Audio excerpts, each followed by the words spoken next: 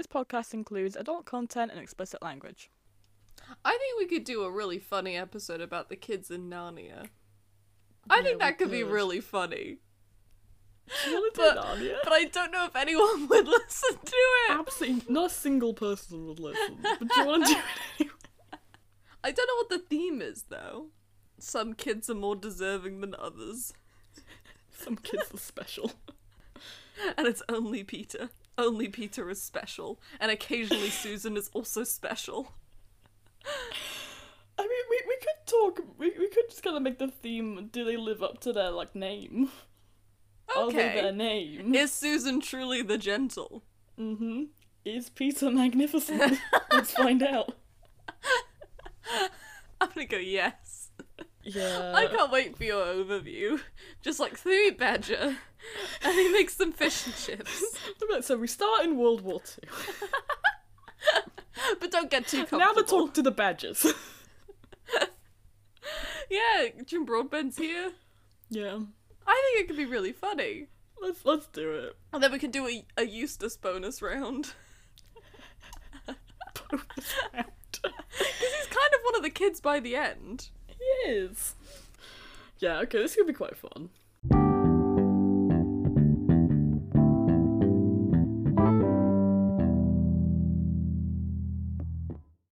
Hello, welcome to Character Chaos. I'm Rhiannon. I'm joined by my co-host Margaret.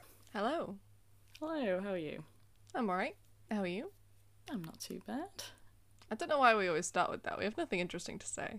I know. Should we go straight into it then? I don't know. Anything you want to say? Any fun anecdotes from the week? No. I mean, not okay, really. What have you been up to then? What have you been up to? Let's do it. Come on, what have you been up to? I don't know if I can say, to be honest. Be very vague. Not because it's confidential, but because it's specific. I've been doing a lot of socializing, so I'm very tired. Mm-hmm. What have you been doing?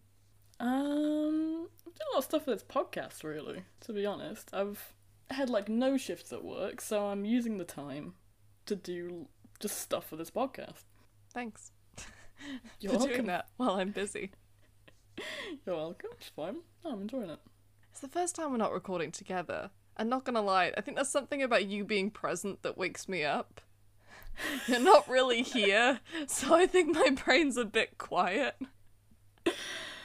This doesn't feel real. This doesn't feel real. I do get what you mean, though. I feel like we're just FaceTiming.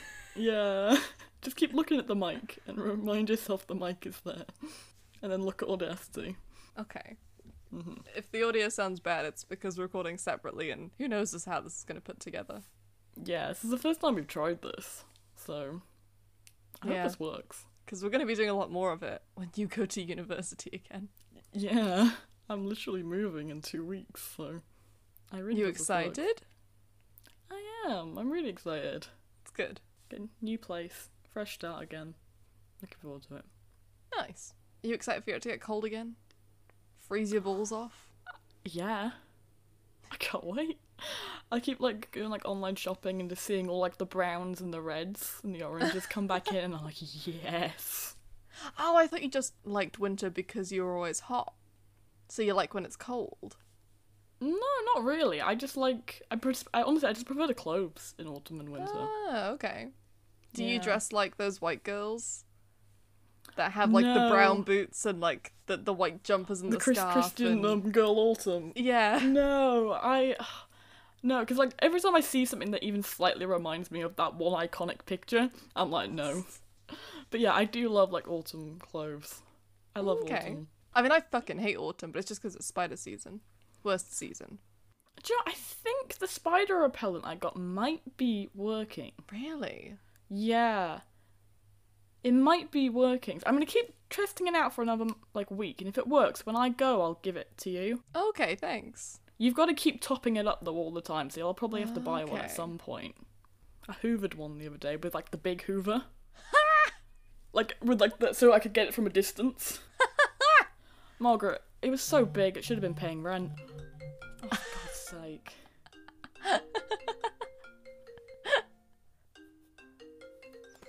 Why not? Hi, Dad, I'm recording right now. Yeah. Yeah, I'm in the house. Yeah. Hi, John. Okay, yeah. No, they didn't. Okay. Alright, bye. We're keeping that in. Cameo from Jonathan Moore there. Is that our first guest? Oh my god, it's our first guest. John. Whoa. Worst guest, though. Didn't really contribute, did he?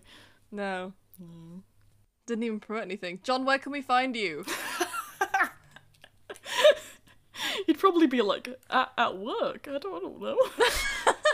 At my job. That's the actual response to that question that people should have. Where can we Yeah. find you? At my job.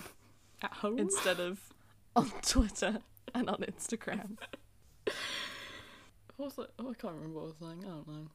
That the spider was so big it should be paying rent. Yeah. Yeah, so I hoovered it though. A horrifying image, though. Oh yeah, terrifying. Let's move on, because I feel like one's on me now. Let's go. Oh, okay, yeah, alright, we won't talk about it, we're fine. Yeah, but I'll give you the spray. Okay, thanks. Should we just get into it? Yeah. So, we'll go through all the bits we kind of go through at the beginning with created by and all of that. I mean, I think we should just say who we're doing. Yeah, we haven't said who we're doing. I was waiting for you to say it. Whoa, we haven't said who we're doing. Yeah, we're doing Amy Santiago from Brooklyn Nine-Nine. Yeah. Yeah. Hopefully a quick one. But it never is. Nope. So, don't take my word for that. That's not a phrase.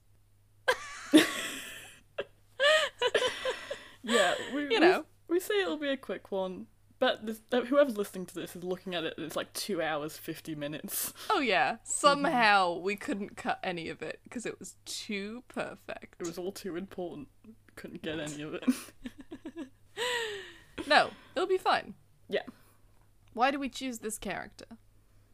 I mean, we didn't really. We chose Leslie. We chose Leslie Nope! Yeah, let's be real. We chose Leslie Nope, and then Netflix decided, no, no Leslie Nope for you. We are taking Parks and Recreation off of Netflix. Yeah. For no reason. So, We needed a show that was on Netflix. And we chose Amy. Yeah. Yeah. No, I mean, yes, we both really love this show. We do. Despite its many flaws, we do. I feel like we've both watched this show, like, a lot as well. I Yeah. feel like we both kind of know this show. And so we decided just to take key episodes. Oh yeah, for we can't talk Amy. about every fucking episode. Yeah. But we each took about 8 that we thought were key Amy episodes. And we're gonna go through them. Yeah. Just to try and restrain ourselves from going off on tangents. Yeah. To be fair, she's kind of mildly important in most of them. Yeah. But we just chose our favourites that came to mind. Yeah. Sorry if we miss a very important one. Actually, I'm not sorry. It can't have been that important. No. If we missed your favourite one, it's just kind of too bad. It wasn't one of our favourite ones. Yeah. And we didn't have a theme, did we? Oops.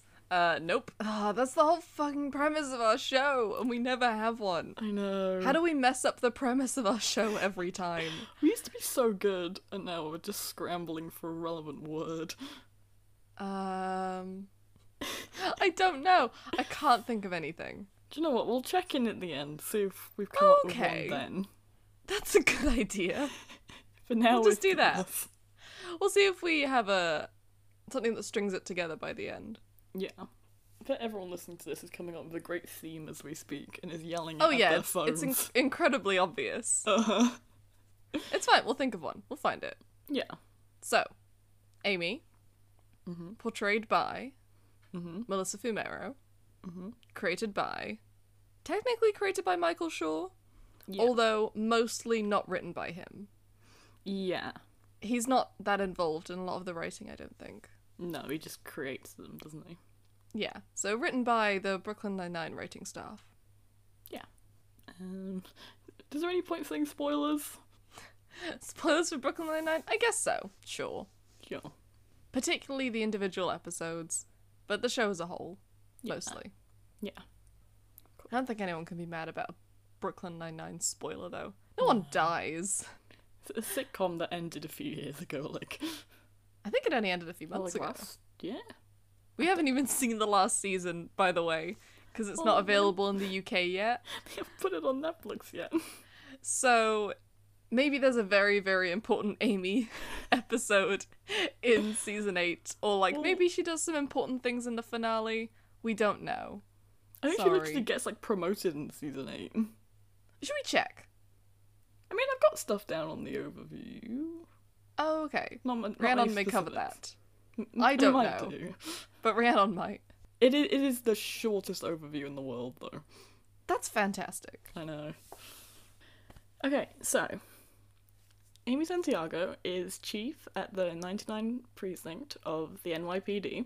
As a person, she is super ambitious and is a massive perfectionist. She has a lot of respect for rules and figures of authority, which leads to her constantly embarrassing herself in front of Captain Holt. But at the end of the day, she is a very compassionate person and is always doing what she can to help out the rest of the squad. She comes from a big family of police officers, loads of brothers, and a dad who are all like police officers. And throughout the show, she is very open about her goals to rise the rank of the police department. And so throughout the show, we get to watch her start off as a detective, then move on to sergeant, and then she ends the show as a chief. And she also has a very fun, like, will they, won't they kind of relationship with fellow detective Jake Peralta, who she ends up, like, marrying and having a kid with. And, like, they're very cute together. Is that all I have? That might be all I have. I don't know. It's so hard doing overviews for sitcoms. It's so hard. Yeah. I mean, she's a very uptight, neurotic person. And over the course of the show, she learns to relax a little bit and have some fun. And not be so desperate for outside validation. And better with internal validation. Yeah. She kind of learns that it's okay to kind of break rules sometimes. Yeah. Should we start then? Yeah. What do you want to talk about first? Maybe personality? Sure. Do you want to do an episode first then? Because I've got quite a few episodes that are just personality. Really. Okay, hit me. Okay. So, one of the episodes I watched was Auspice. One of my favourite episodes of Brooklyn Nine-Nine. It's in like my so top good. 3. I love it so funny. much. Ed Helms in this episode is so funny. I love him. But yeah, obviously, I'm not gonna lie, that's the funny kind of plot line. Amy is on like the B plot. Oh, it's the quit smoking episode, right? Yeah. So the main plot line is Auspice, and then the B plot line is Amy quitting smoking. That's such an interesting wrinkle for her character. She's addicted to smoking. It makes sense, because she's so, like, stressed all the time. Like, it makes sense. She's just always on, you know? But also that, like, because she, like, overbrushes her teeth and does all these, like, crazy hygiene things, it's interesting that she does such an unhealthy, like, habit. Yeah, I think it's just her one, like, break, you know? Yeah. It's super interesting. Yeah, definitely. Yeah, it's a very fun episode, because she is trying to quit smoking, she's really, really struggling, and, like, each of the characters all kind of come in and try and give her a method to overcome the addiction, and obviously it doesn't work.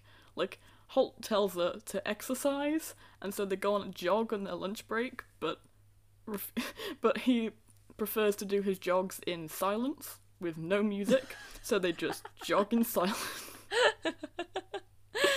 Which doesn't work. Like, Gina tries meditation, Terry tries sticking their heads in an ice bath. And obviously none of these things work.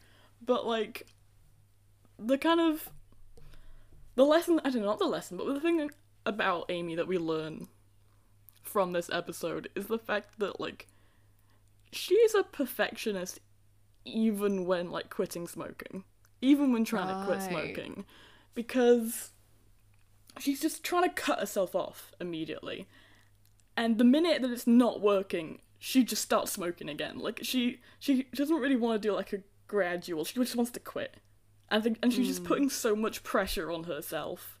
And she's just, even, like, just being this neurotic about trying to quit smoking, you know? Yeah. And obviously all of this is making it harder for her to quit smoking because she's Yeah. being so hard on herself throughout the whole episode. And that's kind of what she learns from this episode, really. That's true. Yeah. From what I remember, there's like a ton of good comedy of her sneaking off to go smoke. Yeah. During these little sessions, like with Holt, she pretends to use like a porta potty, and then it just smoke starts coming out of the porta potty. Looks like it's on fire. When they have is it Gina's meditation? Mm-hmm. And she's getting the boys to repeat after her, like, I am a strong, powerful woman. And you have Terry and Holt repeating that, and then while they have their eyes closed, Amy is like out the window, like smoking. Yeah. That's fun. And so she just doesn't quit smoking? I think she does. Is there like a method that does work for her? I don't think... No, that's not how it ends. It kind of just ends with that Okay. like meditation bit and that kind of her learning that thing about herself. Right, So it is, okay. I think you kind of imply that she does after that, but none of their methods do it, you know?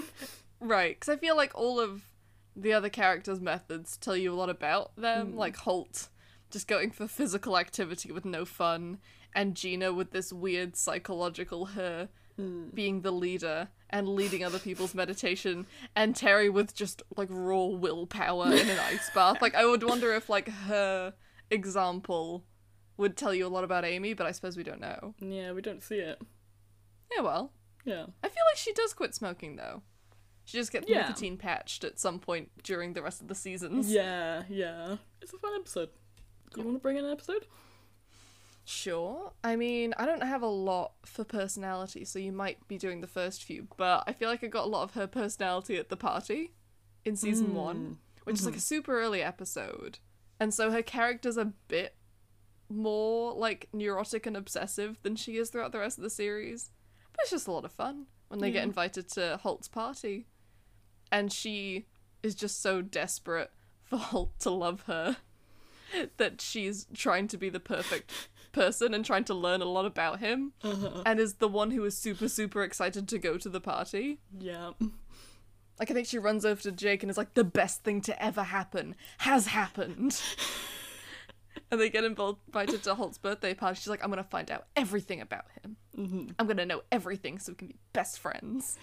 And it's just such a funny way of getting to know someone. Like, Holt's obviously a very difficult person to get to know. He's not exactly an open book.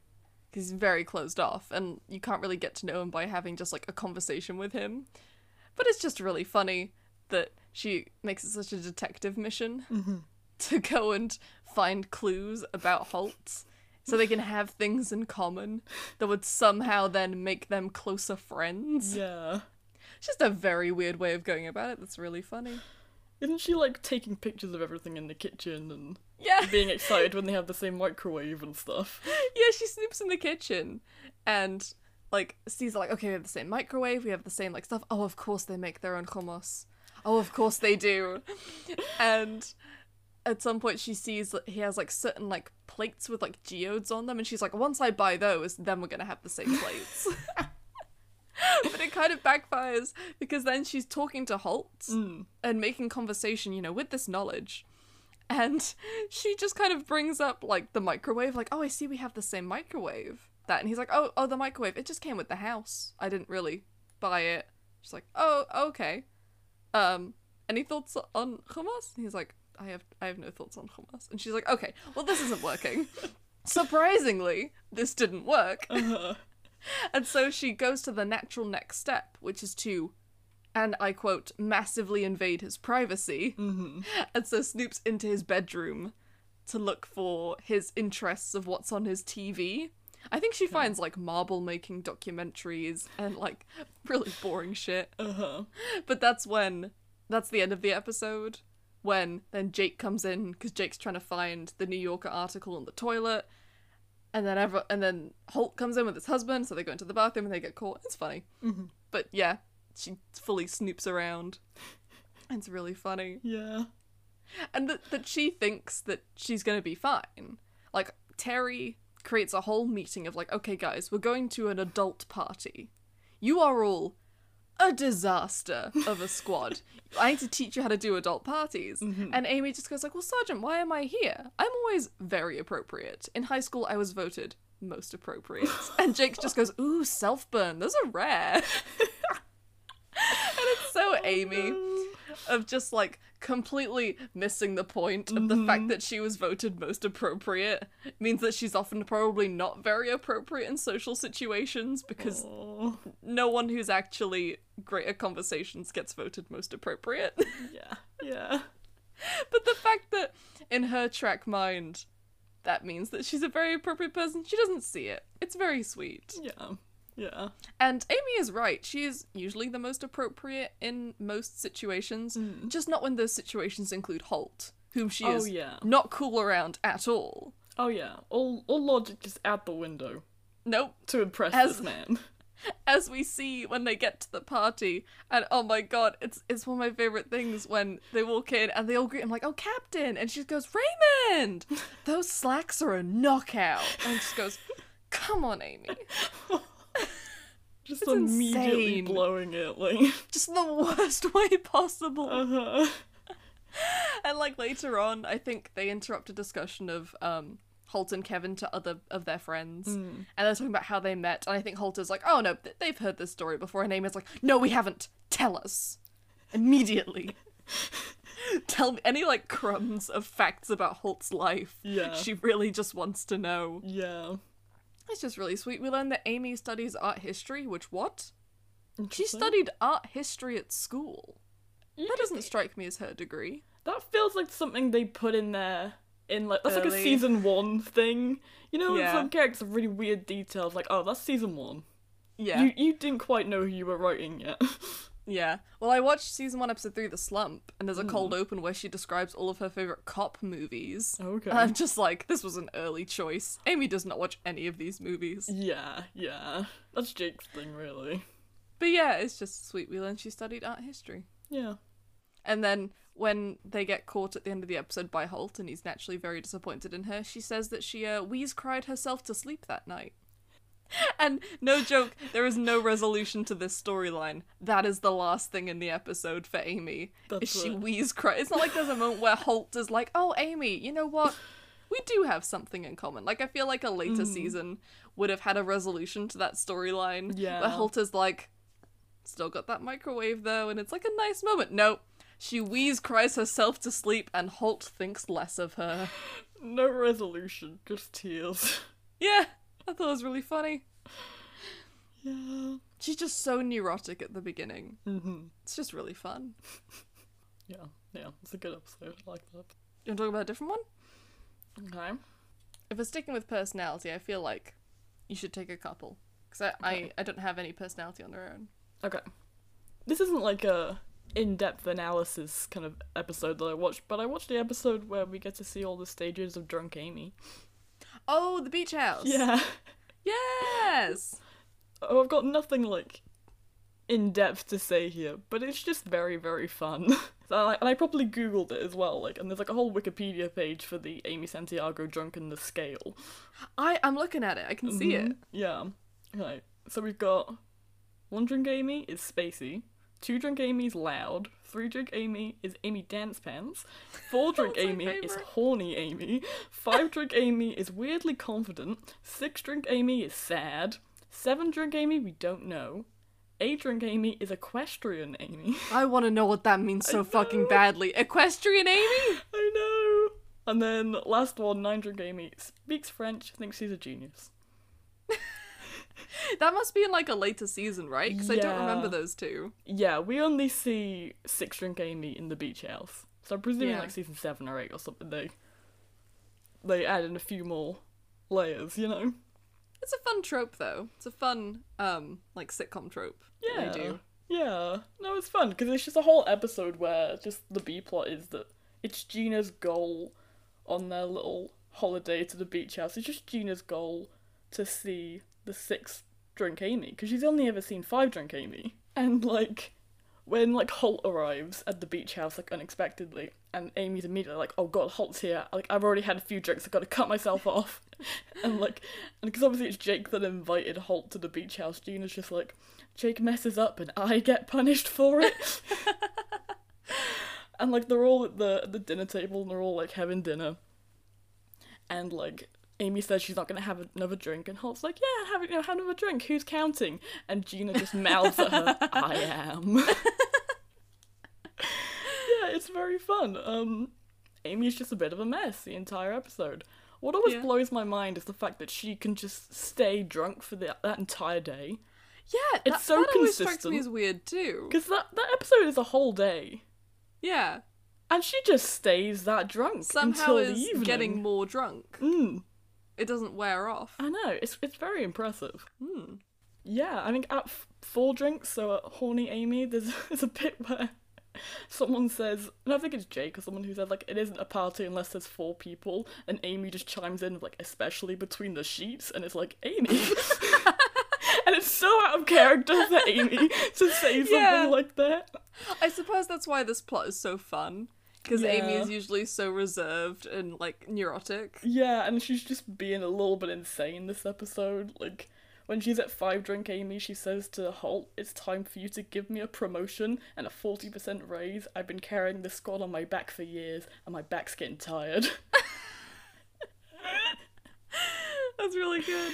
It's just so fun, because again, obviously we just saw the episode where she's trying to get the same plates as Holt to impress him, and now she's like, give me a raise, the minute she has a bit of alcohol in her system.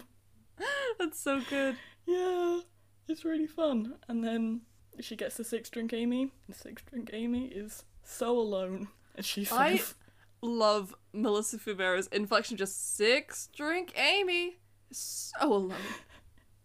And Gina's like, oh no. Oh no, she's a bummer. I think, like, Amy says to Gina, like, you got to see the Sasquatch. Was it everything you dreamt? And then Gina's like, it's the stuff drumps are made of. Yeah, it's very fun. That's fun. But yeah, then Gina kind of gets to look after Amy because Amy's sad and drunk, and like Gina gets her some water, and it's just a nice moment for their friendship, you know? Yeah, because they have an interesting relationship across the show. Yeah. They probably dislike each other the most. And they're the most different. I'm not gonna lie, Gina just bullies this woman. Oh yeah, it's so mean.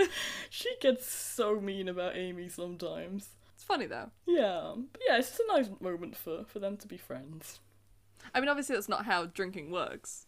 Not in the slightest. But it is fun. I mean, I suppose people are different kinds of drunk, but it is consistent. Yeah. And just immediately changing personality after like 1 drink. I'm sorry, that doesn't happen. No, that's fine. It's a fun trope. It's fun. It's a fun What little kind gimmick. of drunk are you? Oh. I'm not gonna lie, I just go from not talking to talking. When I'm drunk. Is that it? Yeah, basically. I just talk a lot more. I mean, yeah, I guess I get just confident, which a lot of people do. I don't really have much else. I just get confident, and I do kind of lose inhibitions a little bit. I mean, that makes sense. You know? That's what alcohol does.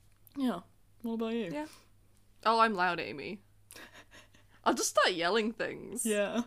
Like, I have a very distinct memory of in 2nd year of uni. I think I'd only had like 1 or 2 drinks. And I was just in the kitchen next to someone. And I was just talking and someone just goes, why are you talking so loud? And I was like, oh my god, I am! For no reason. I'm loud, Amy. Yeah. Okay. What else do you have? Another episode I watched, Halloween 3, Halloween the 3rd. And this is obviously Amy's episode because she wins it. Right, do you want to explain what that is just in case?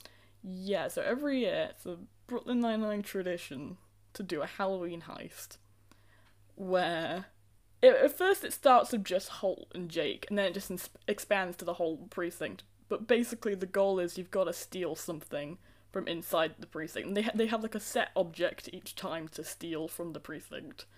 And whoever has it by the end of the night wins, and is then crowned, is it just amazing detective / genius? Is that? Yeah, it was amazing detective. And then it became this person, right? Yeah. Because Gina won. Gina won it, and she's not a detective.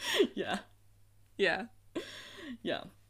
But, it's traditionally Jake and Holt. I think year 1, he wins it. Jake, year 2, Holt wins it. And then year 3, Amy wins it. Yeah. Yeah. And obviously this 3rd year, it's before the rest of the squad kind of knows that they can win it, and it's kind of Yeah. just between Holt and Jake, so it's like It a was like surprise. a plot twist. Yeah, when like Amy actually won it. And basically, so Holt and Jake are picking their teams this year for the heist, and Holt and Jake they pick everyone in the team except for Amy, and Amy's really annoyed. And they both basically say, well, Jake says, I'm not picking you because you are obsessed with Holt and you will do anything for Holt, so you will betray me. And then Holt's basically like, well, I'm not going to pick you because you're dating Jake. You're biased. You will, betray me for Jake. And so neither of them pick her. And she's stuck So alone. mean. To be fair, Hitchcock and Scully invite her to join their heist. They do. She does not join. No, that makes sense. So she's invited to a heist, just not the Halloween heist. No. And basically for the entire episode, basically this heist just turns all of these characters a bit insane. For this one day a year, they all just go a bit insane. And Amy just keeps trying to talk to Jake and like talk to Holt casually, and they both think that Amy's being sent there to spy on the both of them. At one point, like, Jake just starts like yelling at Amy's boobs, just being like, oh, there could be a camera in there. Captain Holt, and just starts yelling at her boobs. And Amy's just standing there like, okay. And I think Jake at that point just says to her like, that will be all, spy. And They are extremely paranoid. this heist just sends them a bit insane. And then Holt starts doing the same thing, just starts yelling at her boobs. Yep, same logic. There's a bit where Jake starts theorizing that Amy has only been in a relationship with him for the past few weeks to betray him during the heist. Which is not beyond what they tend to do in the heist episodes. No. There are longer cons. No, but it's just a bit insane. So obviously Holt and Jake are just so obsessed with beating each other, and that they just get complete tunnel vision. And they're both so obsessed with like being the person to like get this crown first, until it gets to a point where they both lose it. They both have the crown at some point, but then they both lose it, and they both think the other person has it, and then they realise that neither of them have it. And the person who does have it is a janitor called Al. And so they know the only person who would have this man's address is Amy. So they both go crawling back to Amy, tail between their legs, just apologising, trying to be all nice. I think Jake, like, fake proposes to her. Oh, yeah? To try and be nice. And, like, I don't know, it's kind of like a sad episode a little bit, because Amy has a bit with the both of them where she says, like, being nice to me is so much worse than you guys being mean. Because they're all just being fake nice to her to get the address. And in the Yeah. end, she's just like, do you know what? I don't care anymore. She sends them both the address at the exact same time, so it's fair. And walks off. Neither of them Yeah. apologise to her. They both then go to the address. No. Naturally. It's really sad.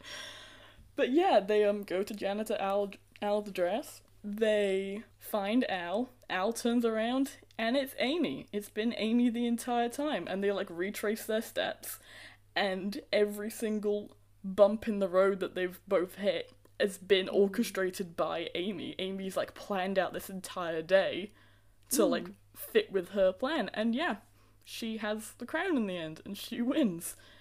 And there is a part where Jake, like, stands next to Amy and is like, yeah, we planned this the whole time. And He Amy's tries like, to take credit for it. yeah. And Amy just says, like, get back over to the loser side, loser. So Jake has to go back over. And yeah, it's a really good bit, because she says, in, like, her little victory speech, she basically says, like, to Jake, you thought I was just Holt's lackey, and then to Holt to be like, and you thought I was just Jake's girlfriend, and my own person, capable of making my own decisions, and I decided to humiliate you both. It's really And fun. it's like, yeah, good for her. And Holt and Jake are like, yeah, fair play. And she gets crowned an amazing detective / genius in the bar. Yeah. And drinks are on Holt. That's so fun. Because she is often the butt of the joke, especially early in the show, Yeah. when her, like, neuroticism is way more exaggerated for the sake of comedy. Yeah. And so it's it's nice that she had an episode where she gets to take advantage of that. Well, yeah, it's just an episode where she kind of just gets to win, you know? Yeah. Yeah. And shows that they both don't really think that much of her sometimes. Mm-hmm. Yeah. It's just, I don't know, it's just another episode and just kind of telling them both to just treat her with a bit of respect, you know? She does that a lot. I feel bad for her that she has to keep doing that. Yeah. Yeah. It's a fun episode. The heist episodes are always so fun. They are. What's your favourite heist? I don't watch them as often as I should, but I think it's the one where Terry wins. Oh, okay. I like that one. Yeah. That one's fun. I like Juna's one. Yeah, it's a fun one. Juna's one's very fun. I think that's the first time they use Bill as well. Yes. Yeah. Bill's great. And he just becomes a staple, yeah. You want me to talk about one? Or do you have another one? I've got a few more, but, like, go for it. I might talk about chasing Amy. Yeah. Because it's one of the first ones that came to mind when we were going to do this. Mm-hmm. Because I really like this episode. I mean, she's in the title, so it's clearly about her. Yeah. She's clearly the A-plot. Yeah. But I like this episode for her. It's very analytical for her character. Mm-hmm. Because she's going to take the sergeant's exam. And she's super anxious about it. Because it's a big deal. Mm-hmm. And even though she loves taking tests, and she loves doing academic things and proving herself, and she knows that she's capable of taking this test and becoming a sergeant, but the anxiety of it is just absolutely driving her insane. Mm-hmm. So we get to see a lot of her fun anxiety coping mechanisms. Like, the opening joke is that her hair is just insanely braided because she's nervous. And I forget which character it is, but they turn around and they're like, whoa! And she's just, her hair is a mess. Yeah. Apparently there's like level 3 of creepily singing songs in the night in Jake's bed. There's then uncontrollable rage, and she just destroys a microwave and is beating it. Different levels of anxiety with Amy. Yeah. And it's kind of a bit of a mystery as to why exactly she is so anxious in this episode. Because she's good at taking tests. And she knows she can do it, but she is just, it's really getting to her core. And the whole episode, her hair is so frizzy. Because she undoes the braids. So it's this big frizz of hair. Mm-hmm. And Jake's just like, oh, that looks nice. You took your braids out. And she's like, yeah, now it's ready for me to braid again. It's so funny. Just, there's so much about Melissa Fumero's like mannerisms in this episode that's adorable. Mm-hmm. Just like her, like, you notice her like posture. And her, like, how loud she speaks and how big her eyes are. She always does the thing that, I forget the name of the actress who plays Annie in Community. Alison Brie? Yeah, the way she, like, gets her eyes very big, just whenever they're filming. Just, like, has these, like, really wide eyes. It's just, like, a fun thing that she does. Yeah. That makes Amy very distinct and, like, alert. Mm-hmm. But this whole episode, she's super anxious. And she gets very irritable with everyone around her. So, like, Jake is telling her, like, you've got this, you don't need to worry. And she's just like, yeah, that's because you love me. And love has blinded you.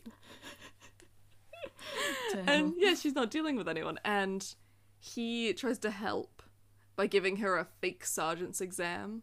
Mm-hmm. And it's really lovely. But she just gets way too stressed about it.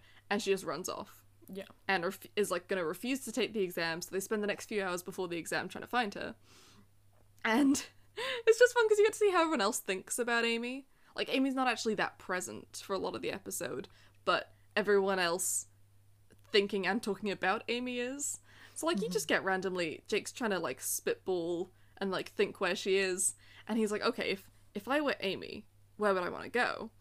And fucking Gina across the room just starts giving out ideas like, boring pantsuit store, a crossword factory, a museum of retainers and headgear. Is it possible to enter the color beige? Just, like, so mean. Oh, that's so mean. And just, like, representing all the things about Amy. Yeah, she does wear a lot of suits, which is adorable. Like, she overdresses for work compared to everyone else. Mm-hmm. Everyone else is, like, wearing jeans, and they have their own signature style. She's wearing a suit. Yeah, she's all in a pantsuit. And, like, a blouse. Mm-hmm. And just, like, yeah, she's always dressed really nicely. She loves them crosswords. I don't know why a museum of retainers and headgear was said. I think just Gina was trying to think of the nerdiest thing she could. Yeah, I think so. And is it possible to enter the colour beige? This is just extremely mean. It's so mean, that last one. It's like Amy's not present, so Gina's like, ooh, the opportunity. And it's like, Jake doesn't even ask her. But it's like she has this Rolodex in her head that she's ready to just reveal at some point of all the mean things she could say about Amy. Yeah. And then Jake and Rosa go looking for her, and you get Jake's impressions of Amy. Literally Andy Samberg doing an impression of Amy. And so, like, because he's trying to get in Amy's headspace to try and find where she would have gone.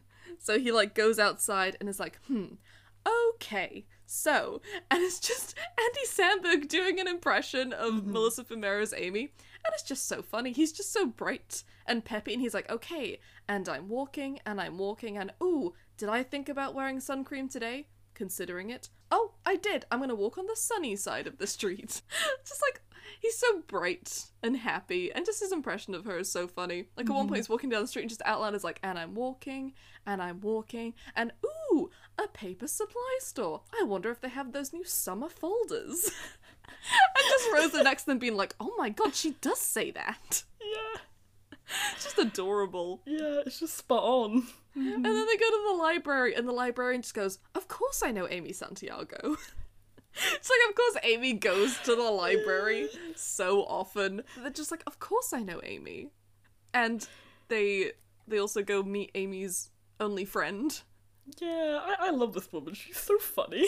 She seems so fun. Kylie? Right, yeah. She works in the Department of Records, and she is Amy's best and only friend. Yep. And she hates Jake.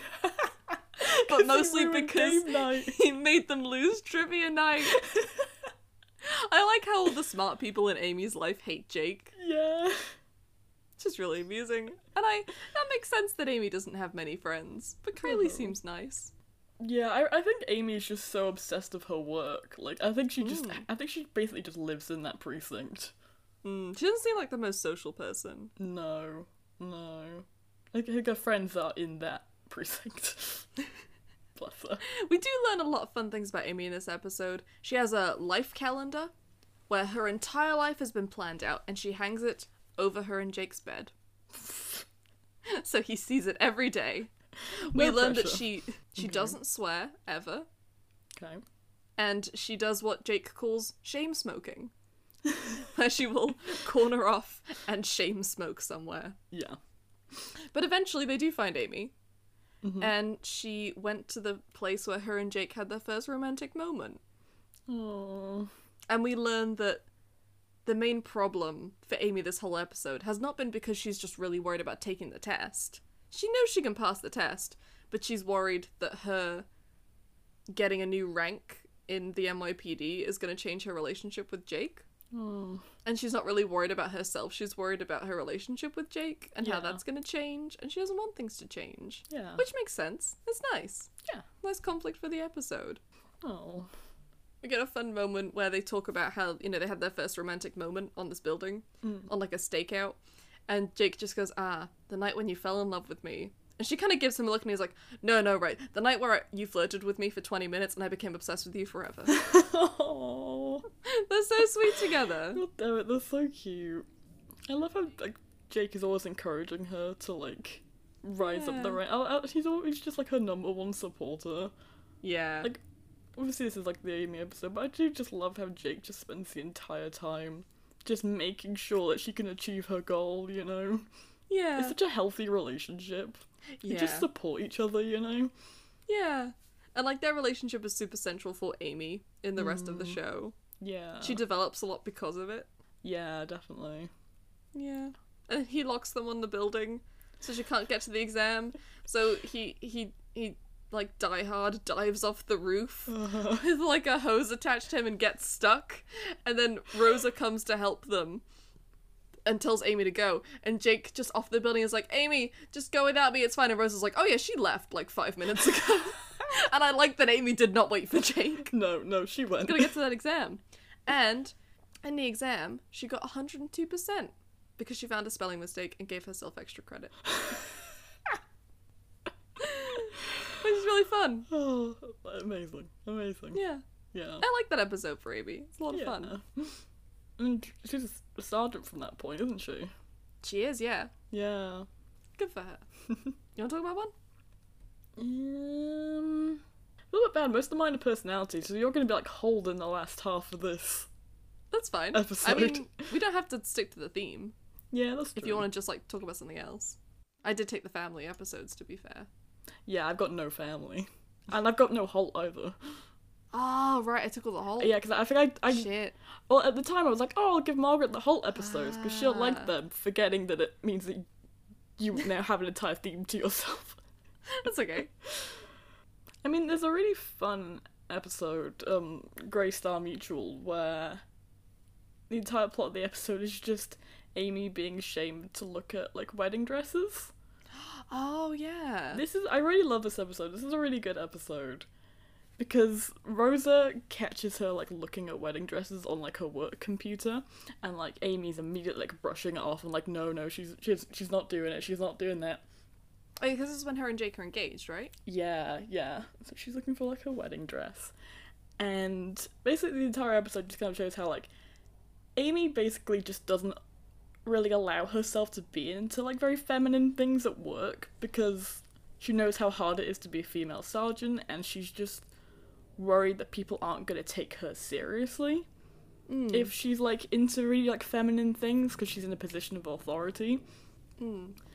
And I don't know, it's I do like that this show kind of addresses internalized misogyny, which I don't know, I hardly ever see anywhere else, but this entire episode is just Amy kind of battling her internalized misogyny. And Rosa basically convinces her to, come on, like, you're on a break, let's go wedding dress shopping, let's go have a look. I love, like, Rosa is, like, full on in this episode, just, like, pushing Amy to go look at these wedding dresses, like, come on, let's go. I love when they bond. I know, That's their so friendship. cute. And so, yeah, they get to, like, the wedding dress shop, and Amy tries on the first dress, and is like, cool, I'll get this one. Let's go. And Rosa is like, no. Rosa is just not having it. And I think Rosa, and, like, Amy wants to go, and Rosa literally says, you'll leave when I dismiss you. Yeah, and then they get a call on their police radio walkie-talkie thing that there's a criminal, like, running down the street. They see them running past the wedding dress shop, and so Amy, in the wedding dress, leaps over the sofa, runs out the door, gets, like her gun or whatever and her badge, and is just running down the street and tackles the guy to the ground and, like, arrests him in her wedding dress. Basically, and obviously when they get back to, like, the precinct and everything, Rosa says to her, like, you have already proven that you're good at your job. You proved it earlier. You took down a criminal in a whole ass wedding dress. And Rosa basically says, like, you can't let other people's opinions get in the way.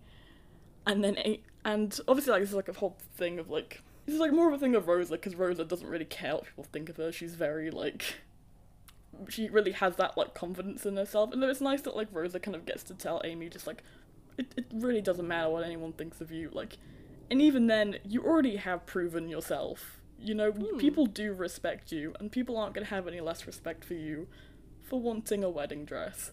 And it's quite nice, because the conclusion of the episode is just Amy being like, well, you know, I would like a prettier dress. And she starts describing her dream wedding dress, and Rosa's like, cool, we're gonna get that dress. Oh, I bet it's so ugly. Oh, yeah. That's so cute. Yeah, it's very cute. That's a nice episode for that. Yeah, like a more feminist message. Yeah, definitely. Yeah, I like the fact that the message of the episode is, like, be feminine. Yeah. Go get a nice wedding dress. I mean, towards the later seasons of the show, they do have more, like, progressive episodes. The issue is with Brooklyn Nine-Nine is it's not a premise that allows for a lot of nuance, because it's about the police. And it doesn't really allow for nuanced topics, because the show is based on the idea of a very reductive way of viewing society, of good people and bad people, and more police work means good, which I don't think either of us always agree with, and the way they do it. Yeah. Yeah. And so it's a tough show to want to have nuance in and have nuanced messages. And the show very early on is very focused on police work stuff. Yeah. And solving cases and just doing general police work things that are not always very nice to watch. Because they're, I don't know, they don't have a lot of empathy for the victims or the quote-unquote criminals in the episodes. Yeah. But later on in the show, they start focusing on the characters as being more helpful and choosing storylines that are more empathetic to all of the characters in the show. And actually lean away from a lot of the police work of it all. Yeah. Yeah. I mean, maybe you're gonna cut what I'm gonna say now, but, like, I'm not gonna lie, I kind of felt myself cringing a little bit when I was describing that episode. Of just like, yeah, and she takes down the criminal, and it's a win. Yeah. You know what I mean? Yeah, I feel you. Yeah. There's only, like, so much that they can do, really, at the end of the day. Because even then, I was just kind of trying to describe the feminism of it all. But it still feels a bit unethical. Yeah. It's not a show that lends itself to nuance very well. No, and they definitely try. And there's a lot of very feminist episodes. There's a lot of episodes talking about how hard it is, like, being black in the police force and being gay in the police force, being a woman in the police force. There's a lot of episodes around that, but at the end of the day, you really can't, you're never going to be able to say exactly what you're trying to say, because you're saying it from a police precinct. Yeah. You know? Yeah, you can't address the fact that a lot of racism and misogyny and homophobia is encouraged by institutions like the current way our police force works and the way it works in America. And you can't address things properly when your hero characters are cops and their entire storyline revolves around them being cops. You can't address things properly, and they are very committed to that premise, so you can't really address other more sensitive issues completely sincerely. Because it will always backfire. And they do seem self-aware of that. Like, there's a moment I'll talk about later where they have a very feminist kind of centric episode, and Jake has a line where, like, yeah, we arrested a woman today, 'cause feminism. And then he's like, wait.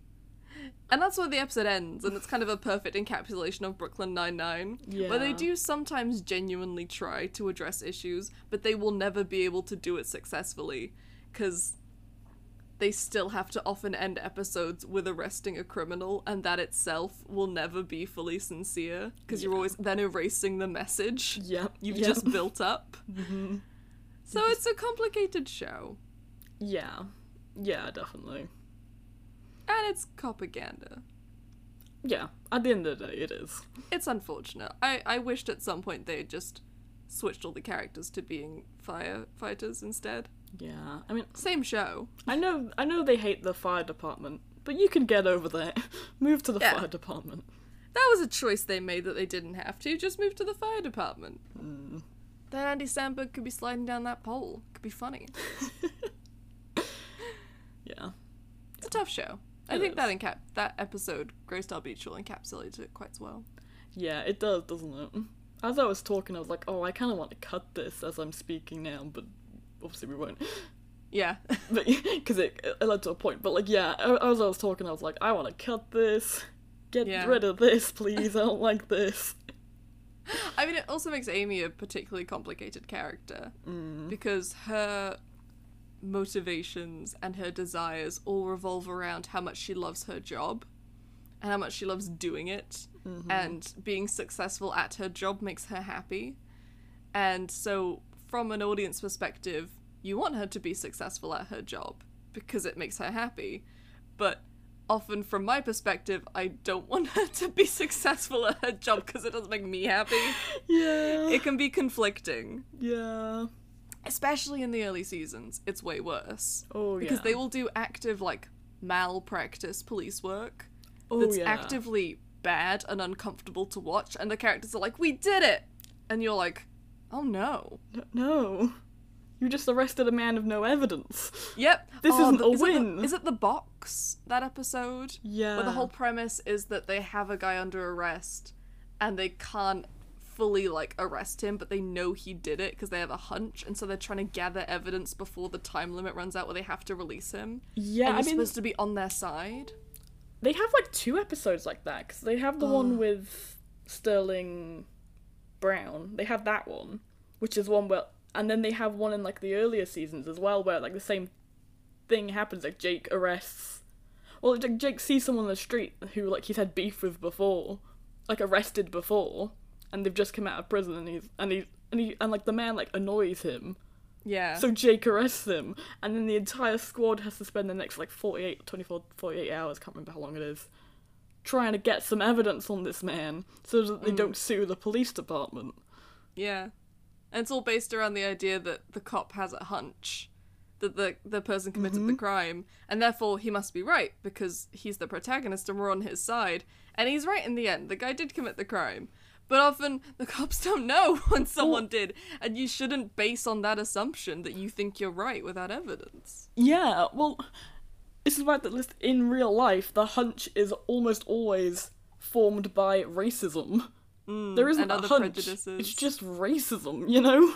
Or as a department, you get more money by arresting more people and being more active, and so you kind of pretend there's more crime than there actually is. So it might not even be prejudice.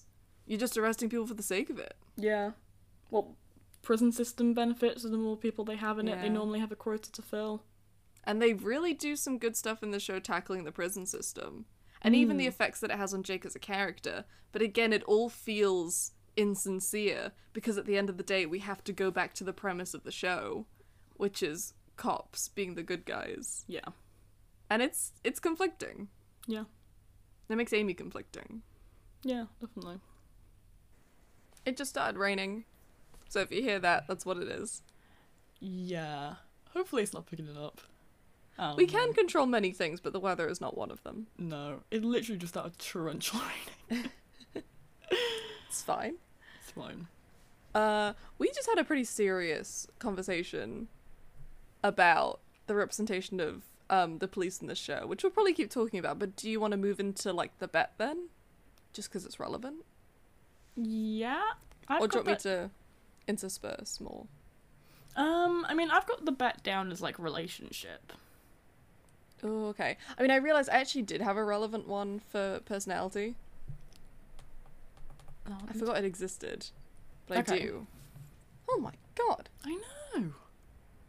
This is insane. It's fucking Zeus out there. I know.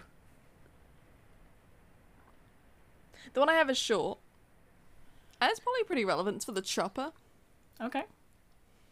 Which is... it's like a mid-show episode. I suppose in the middle of the show. Not a mid-rated episode. Oh, that word. That Sorry, cursed the word. internet has ruined mid. I don't know why. But just very quickly, something I like in the cold open of that episode is that it's the one where they're all trying to get Gina to look up from her phone. And it's very telling that Amy's tactic is to run up to her and telling her that, like, oh my god, George W. Bush just died. And Gina just responds, who dat?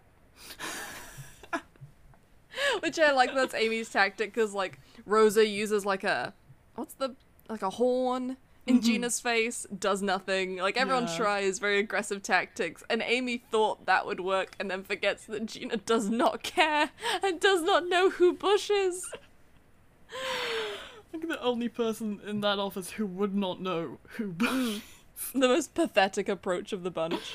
It's really fun. But anyway, so this is super short, but it's the one where they have a little field trip of kids that come in to the precinct to, like, learn about things. I don't know why you go to a precinct on a school trip. Okay, there you go. My mum's home. Just start that episode again, Mum. Okay. Cool. Yeah. If you hear the door, that's what that is. God damn it. Anyway, so basically they bring a bunch of kids in on a school trip. And Oh my god.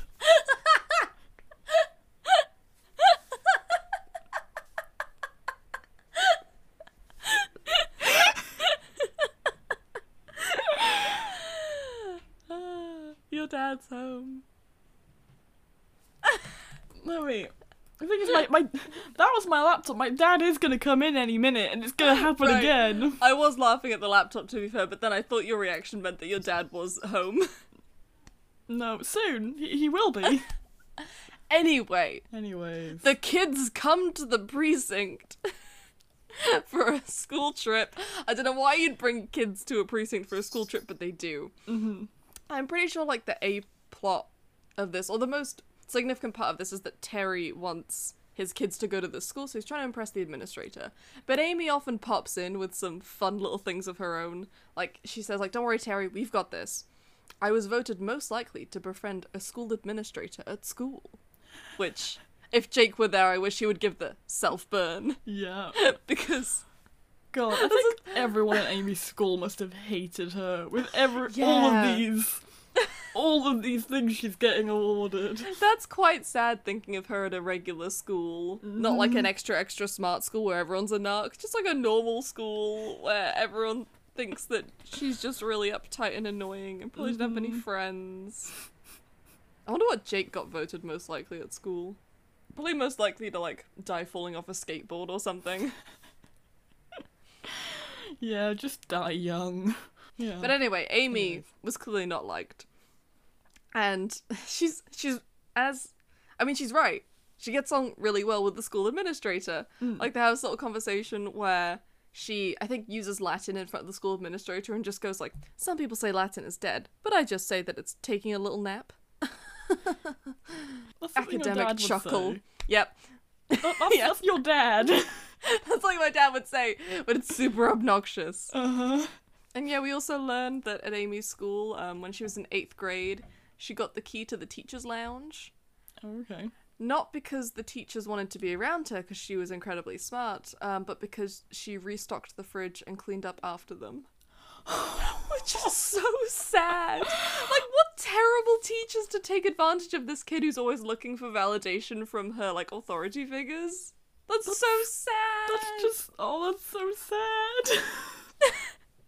Like, it's not even that her peers hated her. No. And her teachers liked her because she was a teacher's pet. She also annoyed her teachers, and they took advantage of her.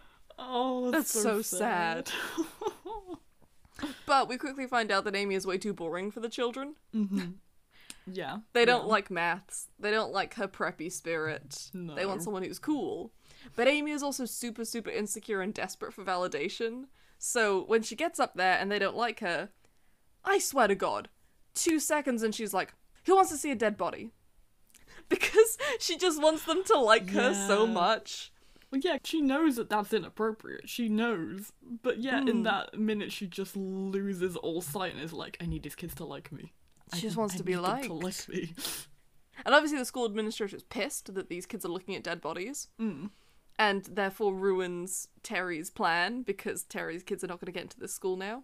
But she makes up for it by going and convincing the school administrator that they should reconsider Terry's kids, because the kids actually learned a lot, and it wasn't Terry's fault. So I like how she takes responsibility for it at the end. Yeah. She still saves the day. And she stands up to the school administrator a bit, which is something she would not have done as a kid, which they keep comparing this to. Shows that she has grown. It's not like a reflection of her as a kid that's funny. It's also that, like, she's grown past it. Yeah. She's the adult now. It's nice. So, do you have something more relevant you want to follow? I initially watched Lights Out because I thought it would be good for Jake and Amy, but honestly, it's more for her personality. Yeah? It's weird because it's Amy literally giving birth to her and Jake's child, but weirdly it's a better episode for her than for the two of them. Yeah, I think so, because they don't really interact. Yeah, that's the whole point of the episode. Jake's trying to get to her. Yeah. Yeah, so maybe I'll just go through that one and then we can move on to a different... Cool. Yeah. Yeah. I'll be pretty quick, but because the premise is pretty simple. It's an entire episode where there's a massive blackout in the city, and so obviously the whole station goes and the whole force has to step up basically. And Amy, being sergeant at the time, and also 9 months pregnant. About to go on maternity leave. Mm-hmm. She's literally just about to go on maternity leave. There's a huge blackout.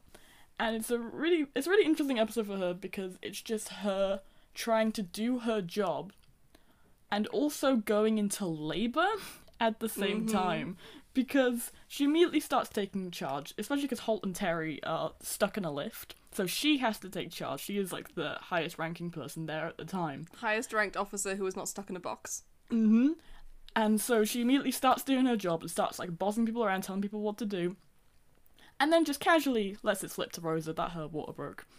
And Rosa is just looking at her like, what? Like, your water broke? And just losing it. And Amy's like completely just trying to play it off. It's like, yeah, you know, I'm fine. Like, contractions haven't even started, you know, it's not that bad. And then it's very, very clearly starts to have a contraction as she pauses and clearly looks in pain for like 30 seconds and then carries on. She's in so much pain she like breaks a clipboard that she's holding. And like, that's just like the premise of the entire episode, but I think it's just a good episode because it shows just how driven this woman is. Like, the stamina, the drive of this woman to just keep going. It also shows just how much she loves her job and just how obsessed she is with her job. And how she's good not it even is. stopping. She is. Oh, sorry. I said something and I realized I said it wrong and it wasn't really a sentence. I was just adding that she's also very good at it. It shows just how good at it she is while she's in labour and saving the city at the same time. Yeah, because she is doing it. She just keeps going. She keeps going this entire episode. It's very impressive. But yeah, I think it just shows how much willpower she has as a person. It's true. To just keep going. And she just knows that she has this position of responsibility and she has to do it. And like, realistically, I think deep down she knows she could probably pass on the responsibility to someone else. Rosa's pretty capable. You could very clearly give your job to Rosa and go be in labour. But no, she wants to keep going. Yeah. Yeah. And then at the end of the episode she has the baby. She does. Yeah, it's very cute. It's very cute. And it's quite nice because like her and Jake having this like nice moment when they're like holding the baby and like Amy's saying something on the lines of like, you know, we've got like a really cool story to tell our kid of like how like his dad helped the entire city and like rode a horse to get here, and Jake's like saying that this kid's gonna grow up knowing his mum managed a whole citywide emergency while giving birth, and they're just kind of quite proud of each other that day, and it's just quite nice. Yeah. And they named the kid after John McClane. The Mac. kid's called Mac. That's Mac Santiago Peralta. I do like the moment when she's in labour and Rosa's trying to distract her and she's just like, hey Amy, any new binders? Come on. And she's like, I don't want to talk about binders, Rosa. And Rosa's like, okay, well that was my shot. Nothing else can distract her. Yeah. It's the one moment where Amy does not care about organisation. Yeah, that's how bad labour is. Amy does not care about organisation. I mean, to be honest, I did forget to mention the bit that what does distract her in the end is Terry and Holt doing a practice dance to, is it Push It? Yeah, it's so good. Salt and pepper, you say? It's so fucking good. She's like, well, I'm definitely distracted. Yeah. That episode's adorable. Yeah, because obviously season 8 isn't on Netflix. We haven't actually seen them be parents yet. Yeah. Yeah, I can't wait to see them be parents. To be fair, I think their baby is still probably like a little marshmallow, so yeah, just I like don't think parenting has really kicked in. I think it's more just like kind of taking care of a little blob for it's a more while. Keeping something alive rather than raising a child. Anyway. Anyway. I think a very similar episode that I watched is Maximum Security, where it's kind of about their relationship, but also about Amy being very capable. Yeah. So it's the episode where she is sent undercover into a prison to get some information from a suspect's sister. And the whole premise is that people don't think Amy is very capable. They don't think she's capable of dealing with this situation.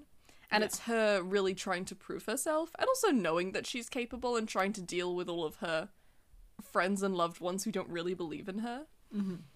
And so that's the kind of the premise of the episode. And at the beginning, Holt presents that they need someone to go undercover in this prison. And so, you know, she volunteers, and they all laugh at her completely. They're like, Amy, you wouldn't be very good at this. You're not exactly intimidating. Which, fair enough. But they're pretty mean about it. And it's like, obviously, Rosa's gonna do it. And so, fair enough. Rosa makes sense. She's actually pretty intimidating. And for a lot of the beginning of the episode, Amy's just doing paperwork for the B-plot. Yeah. And it's kind of fun because they exaggerate the problem by showing how she can't even do the paperwork because it involves faking Pimento's death, and she can't deal with the morality of stamping a fake document that the 9-9 is, like, faking to, I don't know, some kind of plan. Yeah. That's illegal. And she can barely do that. She can barely stamp a piece of paper because it's immoral, and they don't think she'll be able to deal with prison. So, you know, it's a fun representation of that. And so Rosa goes on the job, but then she gets 2 feet inside the prison, and immediately the woman they're trying to find, the suspect, is just like, aren't you the cop that arrested me? And Rosa's like, And so it's like, okay, Amy's doing it. Which is fun. It's a fun way of swapping that out. And so, yeah, Amy gets on the job. She gets a little pregnancy bump, which I believe this is because Melissa Fumero was pregnant with her first child at the time. Oh, really? So it's like a cover for her pregnancy bump. She's got this fake bump on and pretends to be pregnant the whole episode so that she can go sneak and talk to Jake and Boyle all the time. And they're pretending to be her, like, physician because she's pregnant. It's a fun cover. And also because Melissa Fumero is pregnant. And so, yeah, they're trying to practice before she goes in the prison, and they do not have any faith in her. And as the audience, you don't either, because they're practicing her backstory where she stabbed someone in the neck many times. And Amy's trying to, like, practice saying this, and she just goes like, yeah, some perv on the subway tried to touch me. And so I went up and got a knife and was like, did someone order tracheotomy? And Jake's just like, okay, bit too technical, but I love the aggression. And she's clearly, like, not aggressive enough for this. Yeah. She's clearly a bit too, like, I don't know what the word is. Is there a good word for this? She's a bit too uptight for this. I don't know, too articulate. Just a bit of a nerd. Not rough enough. Yeah, she's just a bit of a nerd. Yeah. And so they keep going with this, and at one point she says, like, I'm gonna split you like a sundae with grandpa. Bitch. And they're like, love the bitch. Everything else, no. No. And so, like, you don't have a lot of faith in her in this moment. She's a bit too nerdy for this. And so, but she goes in. She's doing a pretty good job. She looks pretty tough. She's socializing. Jake says, like, good. She's abbreviating just like she practiced, even though she hates it. She hates doing it. Like, that's the toughest thing about being in prison, is using abbreviations. But she does really well. Common. They do. Yeah. That's why they're so cute. But yeah, Amy does really well. She, like, brings in contraband. She's able to, like, sneak it around to the other prisoners and, like, be social about things. Her wordplay is still a bit, like, off. Like, she's still a bit too eccentric, but, you know, people are buying it. Yeah. But people are fine with it. And Jake just goes like, wow, people are really starved for entertainment in there. Prison is hell. Which is another way of Brooklyn Nine-Nine, you know, actually getting to the heart of a problem for a moment, and then it's like, but we're still undercover cops in the prison trying to arrest someone else. So you're like, oh, that's funny. But you're kind of just lampshading the problem. Yeah. But it is funny.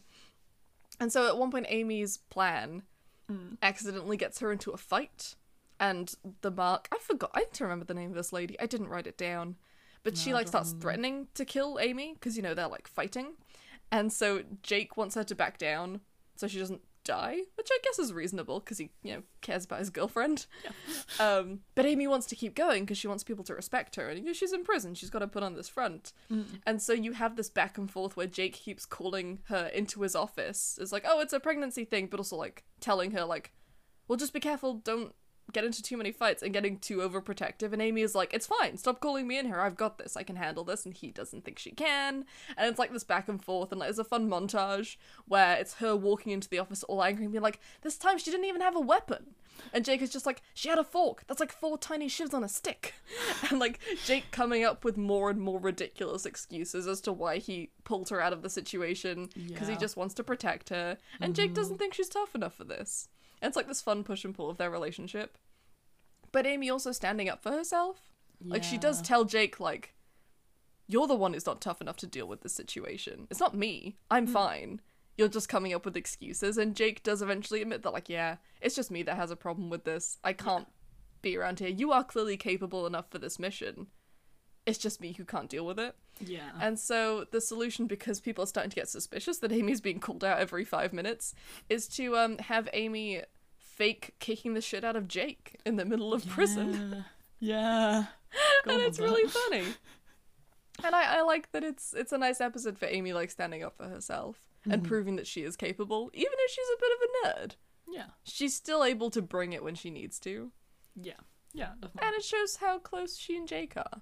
He just wants to protect her. Because it's tough seeing his girlfriend in prison with people threatening her life all the time. Yeah. It's nice. Yeah. It does go on for an episode 2, which I wasn't prepared for, that I did watch, but to be fair, I didn't write anything down. No. It's mainly just the Mark trying to seduce Boyle. Oh, yeah. And that's pretty funny. Yeah, that's kind of what it becomes, isn't it? When, like, Jake kind of lets go. Yeah, Then Amy... it's Boyle. Amy's not very involved, but she does keep doing very smart and successful things. She's able Yeah. to get the Mark to talk. She's pretty good. So I'm very proud of Amy. We also learned 2 fun facts about Amy in this episode. Ooh, go on. One is she goes to an adult puzzle camp every summer, and Jake has been hiding the leaflets every year because he doesn't want her to go I think every he's probably summer. just worried he'll be invited. Probably. And second, Amy watches porn. Oh, Good for Amy.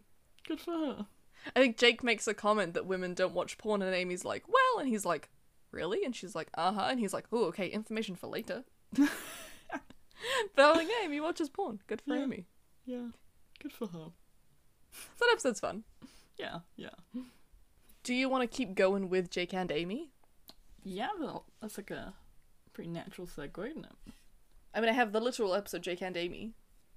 Yeah. I think I've only got Jake and Amy stuff left. So you'll be wrapping this thing up with Lin-Manuel Miranda. As every episode should be. Mm-hmm. It's disappointing we don't do that more often. Just a random Lin-Manuel Miranda segment. And think about it, this is his second appearance on the podcast from Encanto. Is he the second repetitive? Because we're seeing, well, not fully covering her, but we're seeing Stephanie Beatrice again, and Lynn. Yeah. That's fun. Somehow, though, the only person who always comes up is James McAvoy. It's true, we've never covered him properly, but he's here in spirit every time. Every single time there will be a comparison to Charles Xavier. Well, thing is, I wish it was just because I keep bringing up Charles Xavier, because I do, but we also just talk about him anyway. Oh, we just talk about James McAvoy. Anyway, just Yeah. other roles of his. Yeah. We need That to was do a before character we- of his soon. It was before we did the marathon, though. Yeah. The James McAvoy marathon, so it was even before that. I know. He just keeps coming up. Yeah. Who would we do of James first? Which character of his would we do I first? guess Charles. Yeah, but it won't be a full James episode when we talk about Charles. It'll be a mixture It'd be, of it'd like be comics comic and Patrick and Stewart and James McAvoy. What's like a James character split. that we would do? James. I feel like maybe? Split would probably be the most obvious. That's like his big boy acting showcase. What did you Yeah. think of? Well, I was like, we're not going to do like Wanted James, are we? Or Oh, we could. I think that might be our least listened to episode. That being fucking said, though, that comes up in the Lin-Manuel Miranda episode. Yeah, stay tuned.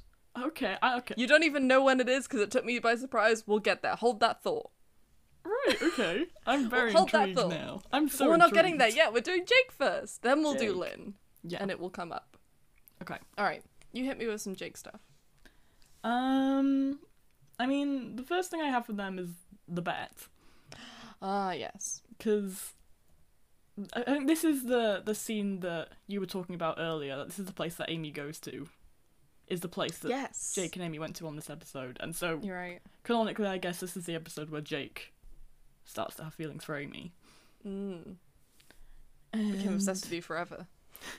Yeah. And yeah, so in this episode, basically the bet's kind of been looming throughout season 1. It's kind of just been in the background. Not for that long, but it's been in the background.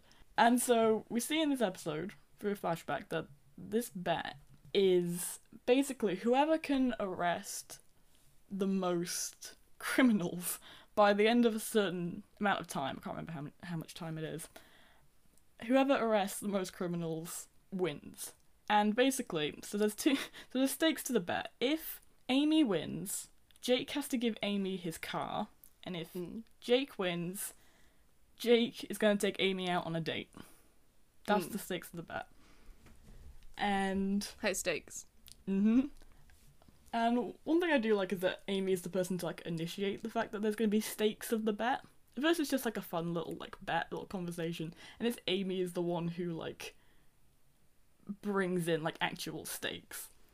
And I think it is her who suggests that Jake bets his car, because she knows just how much Jake loves this car.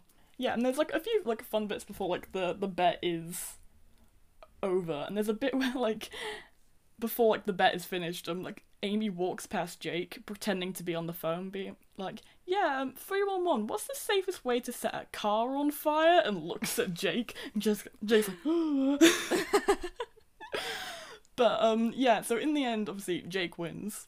He sets up a whole celebration for when he wins. He has like party poppers and music to celebrate it, and obviously Amy is kind of devastated. I'm not gonna lie, I really want to know what she had planned if she won, because you know that she also had music and pop. That's true, and she does the Amy dance pants thing, and she dances. And so, like, obviously this is here to... Just looking at Amy now, this just shows that she's very competitive, and it's one thing that her and Jake really have in common, is the fact that they are both very stubborn and very competitive, and they both, like, really, really want to win. So that's quite fun, but, like, for the two of them, obviously... Jake takes Amy on a date, and he deliberately tries to make it the worst date in the world. She's wearing like this awful dress, and they go to this bar. Sorry. I just want to can I at this point ask? This is at this point where like they've kind of been pulling each other's pigtails all season, right? Like they have. This is before they develop as like friends. They have this like kind of antagonistic, slightly will they won't they relationship going on. Yeah, I think so. Okay. But yeah, so like Jake just plans the worst date ever for them. What I absolutely love is when I think Amy gets in the car, they're about to go on the date, and I think Jake says to her, no matter what happens, you aren't allowed to fall in love with me. That's cute. And she does. A lot later on, but she does. That's true. Yeah. Aww. Doesn't he make her wear, like, a prom dress? Like a quinceañera dress? Yeah, like this big puffy, like, plastic blue dress. The worst thing is, Melissa Fumero still looks stunning. She still looks amazing. I know. And then they get called to, like, do a stakeout in the middle of the date. And it's just such a cute scene of the two of them sitting on that roof, and they're just doing the stakeout.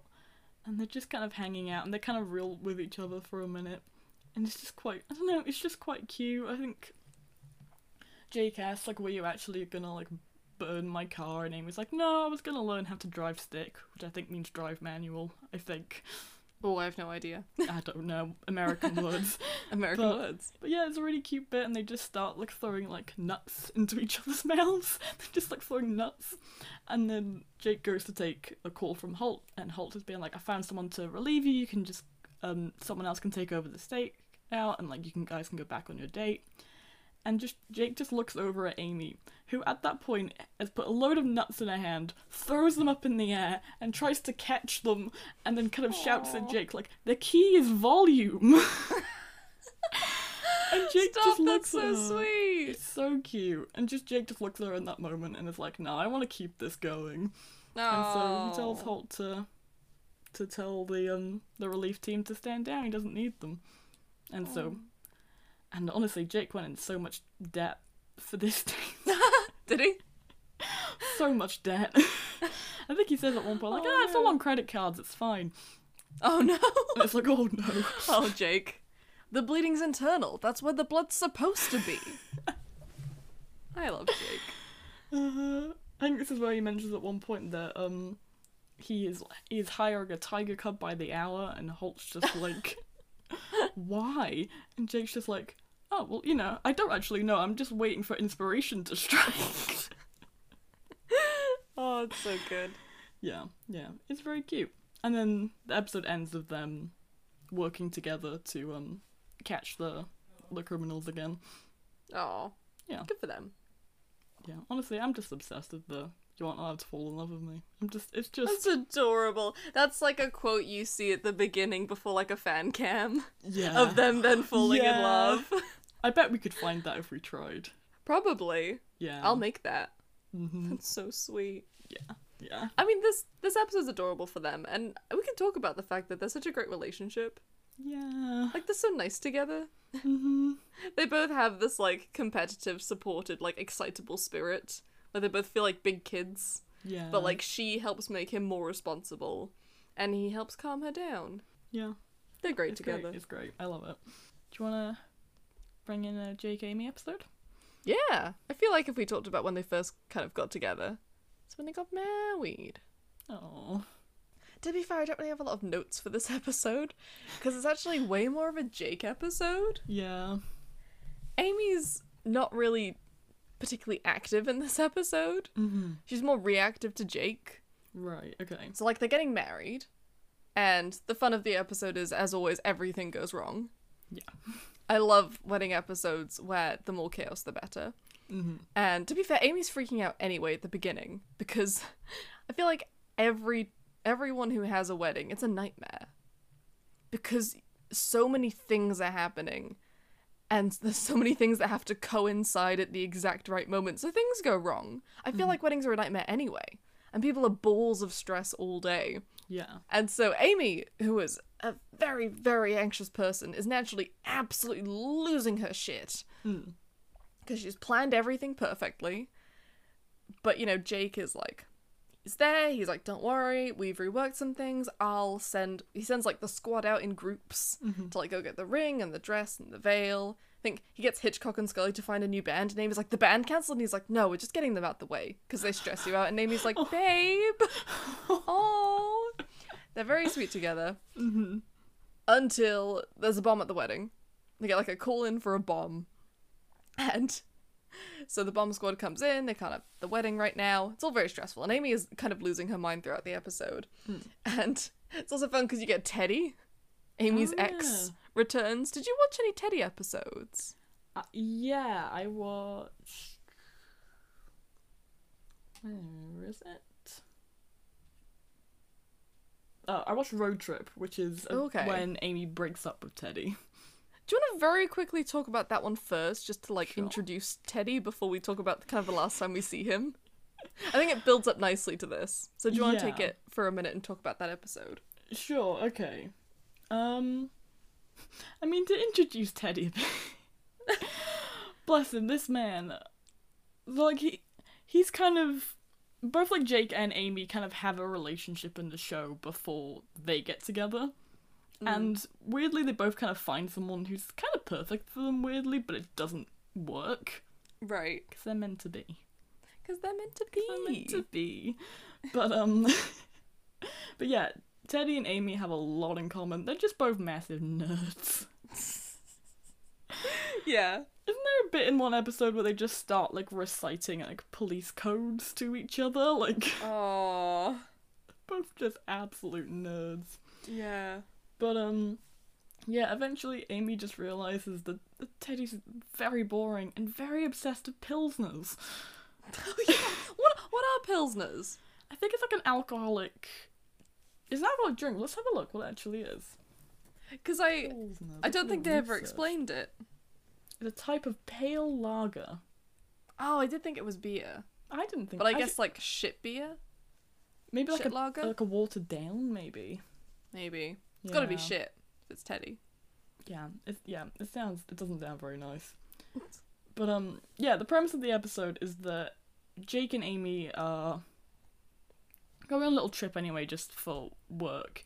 And they're, like, staying in this little, like, cabin-y hotel. And Jake decides to invite his girlfriend, Sophia, and he tells Amy this. And Amy's kind of like, oh, you know, Teddy would never do something like that for me. He's not very, like, spontaneous and romantic. And Amy literally says that Teddy once made her a Pilsner, but it tasted like hand lotion and it didn't have any bubbles in it. So it was just disgusting. No. Oh no. Yeah, and so the minute Amy leaves, Jake is like, oh, I know what the best thing to do here is to invite Teddy on the trip. and keep this as a surprise for Amy. So he tells Amy, like 10 minutes before Teddy's meant to arrive, that Teddy's coming. And then Amy just goes, why on earth did you do that? I'm gonna break up with him. And Jake's like, damn it, Jake. Shit. Classic Jake. He tried. But, yeah, it's just the rest of the episode, Teddy arrives, and Amy's, like, really, really, really stressed about trying to hang around him because she wants to break up with him. And, so Jake and Sophia are just like, okay, Amy, all you have to do is just hang around with, like, Teddy for, like, this one evening. You can do it. Just be chill. Amy really can't be chill. She cannot at all be chill. Her mind. And yeah, she just ends up almost yelling at Teddy, just like, I want to break up. It's quite a funny scene. It is quite keep funny. Stressing her out. Well, it's funny because Jake and Sophia are also present for this. They're just sitting right there, and then the waitress arrives, just like, hey guys. And everyone's like, this is so awkward. It just escalates until Amy just bursts. And is like, Teddy, I need to break up with you. Yeah. And then she tries to, like, explain, but she's just floundering because she hasn't had the chance to finish off her first draft of the breakup speech. Of course. So she's just We've all been there. floundering. We've all been there. And she literally is, like, trying to be nice to him, but she ends up kind of, like, spurting out that there's just no spark between us, and you're boring.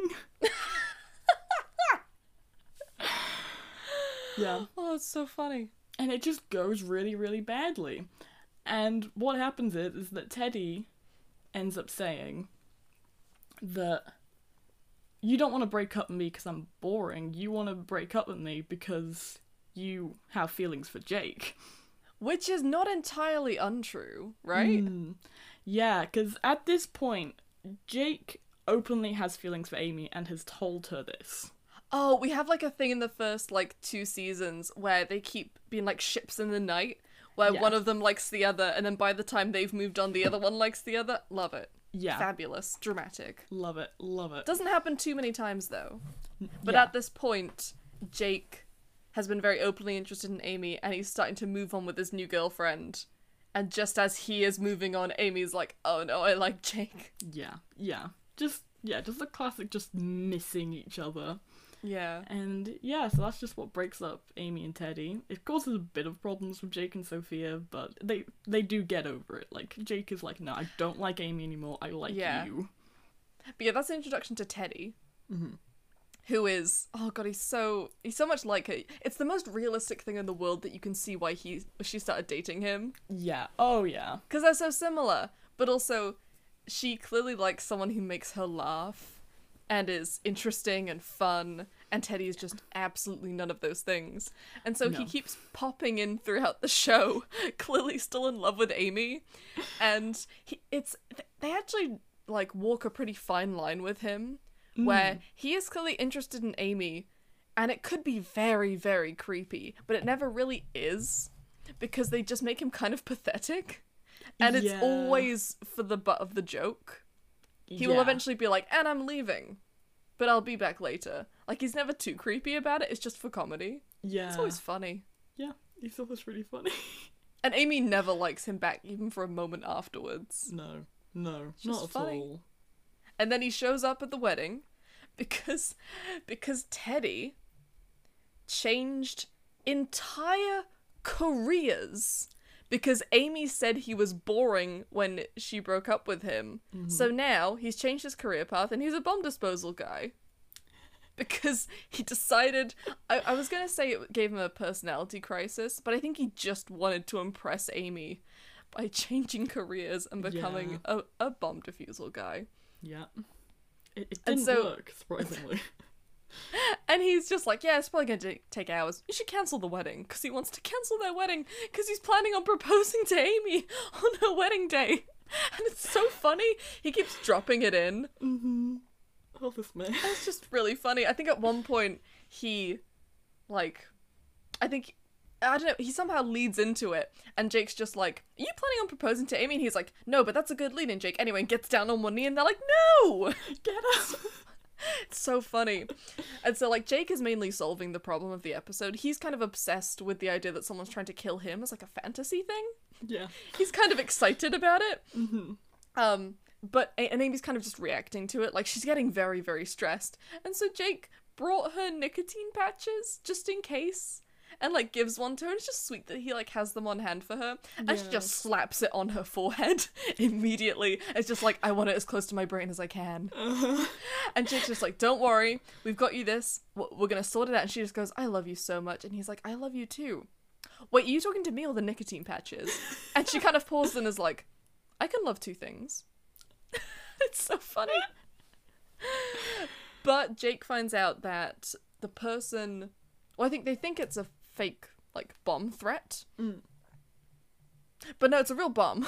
There's an actual bomb in there. And they find out that, as a fun flip, Jake has been fantasizing the whole episode that someone's trying to kill him, and that, like, someone called in the bomb threat because, like, their daughter found at the last minute their plans in the basement, and she called in to try and save their lives and all this random stuff. Turns out that's exactly what happened, but with Amy, where they find the criminal who hates Amy and was planning to kill Amy, and has a shrine of photos of her on his wall. And he's like, Jake's like, God damn it, you got the eyes scratched out and everything. I'm so jealous. And Amy's just like, don't worry, we're getting married. We can share criminals who want us to, like, to get murdered. Just, like, together. We can share those things now. And he's like, that's a really nice spin on it. Thank you. And turns out, yeah, the daughter found the dad's plans and phoned it in. And it's, like, Jake's entire fantasy, but it was about Amy. But for Amy. So funny. But so the wedding is basically cancelled. Okay. However, they do the most valid sitcom trope in the world, which is a scratched together wedding at the last minute in a place of emotional resonance for people in the show. I always think of Friends when they do it at, like, the coffee shop with Paul Rudd. Oh, like, at the last minute on the street. They do, like, the same thing here, basically. Yeah. Where they just plan to have the wedding at the precinct because they would love to get married to each other wherever they are, and it doesn't matter to them. Yeah. And it's lovely. And Gina was gonna wear a white wedding dress to the wedding. Because Amy doesn't have her dress. So Gina's just like, oh yeah, I brought one. And she puts it on, and God, Melissa Fumero looks so pretty when she puts on the, like, dress. She looks gorgeous. Yeah. And she just goes to Gina like, Gina, this is insane that you were gonna wear this to my wedding. And she's like, I know. Just like Gina's final, like, needle in, is that she was gonna wear a big white wedding dress to the wedding. Yeah.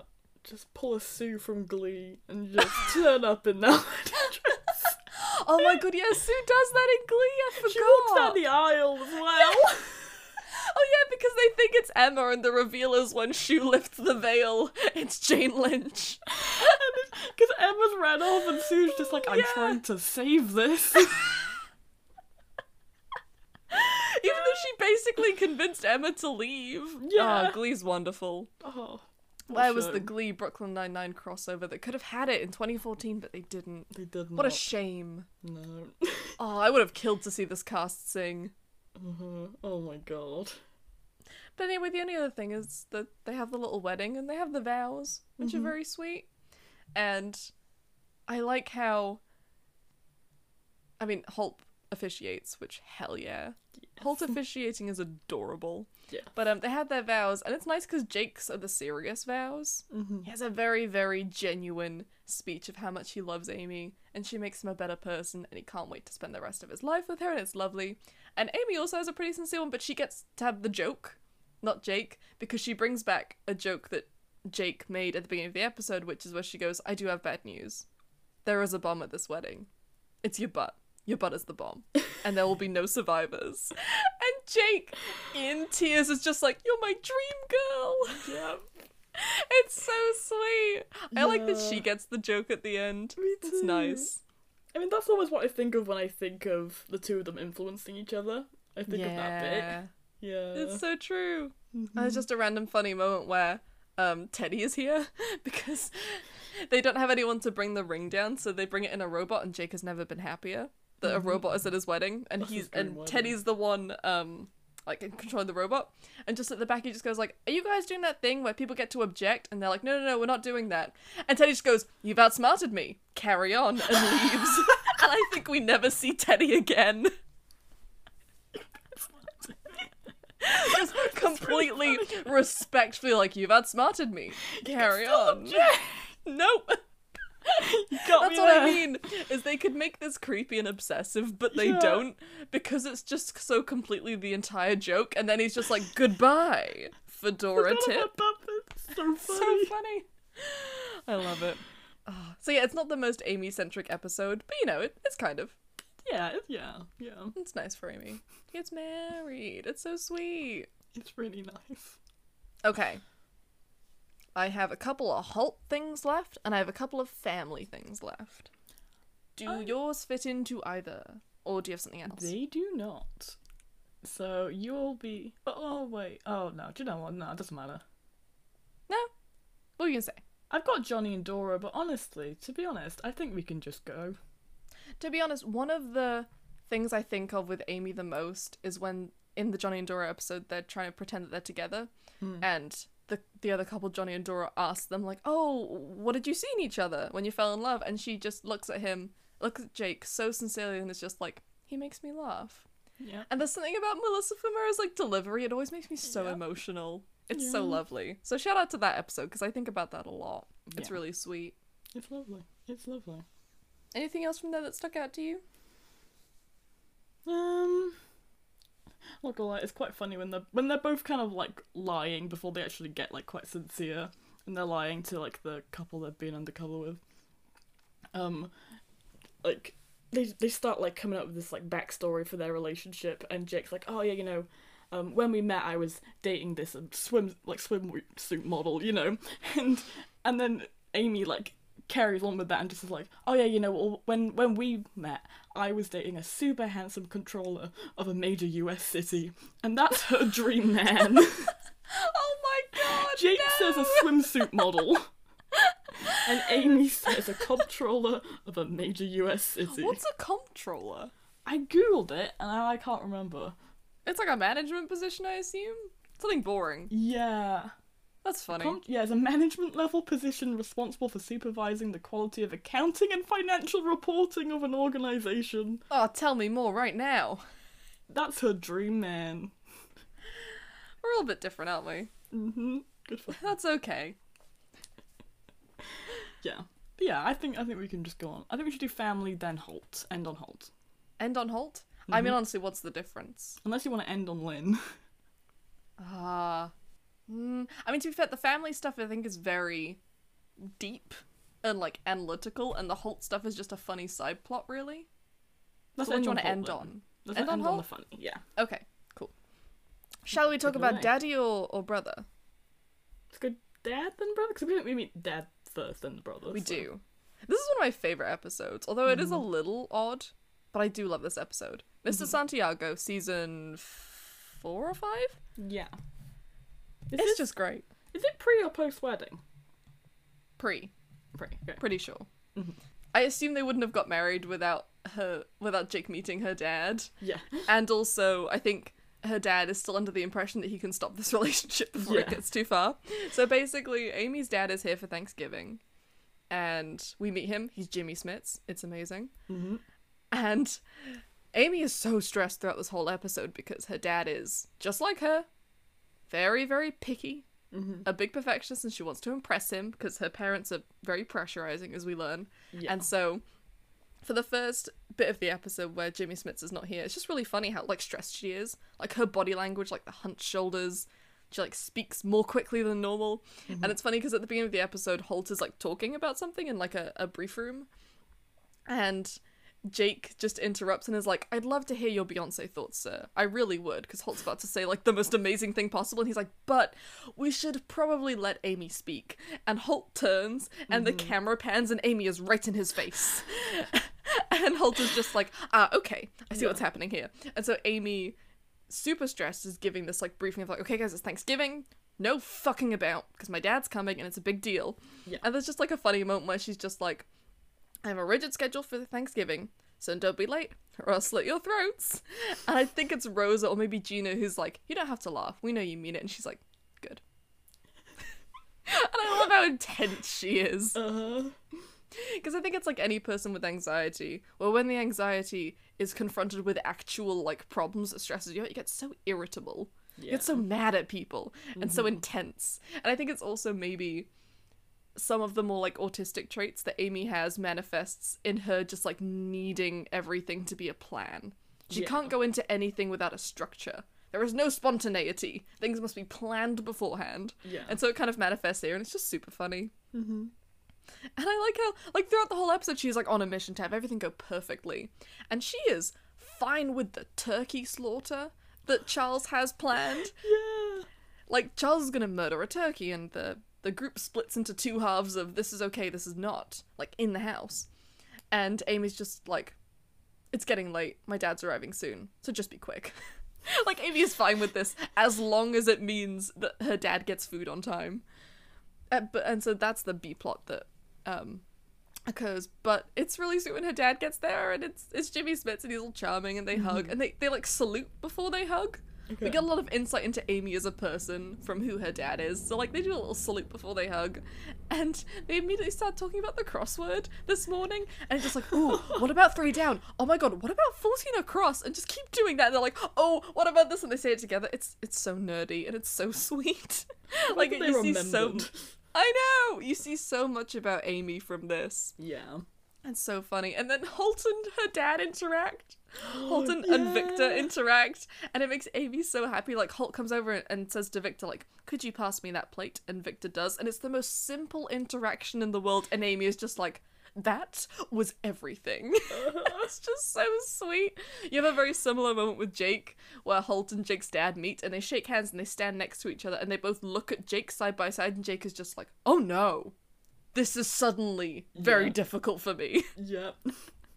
It's so fun. And we learn info about her dad. Mm-hmm. He arranges the money in his wallet by serial number. Okay. By serial number. That is unhinged. His favourite font is Garamond. And when Jake has the font, he comes over and is like, ah, you're a Garamond man. And he can't quit smoking, just like Amy. But he doesn't want Amy to know. Like, they're hiding it from each other. Oh. It's quite sweet. And this whole episode, Jake is trying to trick him. Jake has a binder of facts about Amy's dad so they can bond, doing a very weirdly similar trick to Amy and the party, which I like. Like, collecting facts about Amy's dad so they can have things in common, and lying, being like, oh, what's your favorite brand of watches? You know, I like this very specific brand. And he's like, oh, that's good taste. Mm-hmm. But the reveal is that this entire time, Victor knew. Yeah. Because Victor did research on Jake beforehand, and so he's kind of tricking Jake throughout this whole thing. So, like, Victor's super smart. He's smarter than Jake. He knew. I like that you can't get one over on this guy, and it shows where Amy gets that from. Oh, yeah. One step ahead, has a giant binder with the On good Jake. tabs. Mm-hmm. It's great. Isn't that the bit where Victor is like, says to Jake, I know that you're not allowed within like 50 feet of Taylor Swift? Isn't it that the bit? That's like the punchline of the list of things of why he will not let him date Amy. Yeah.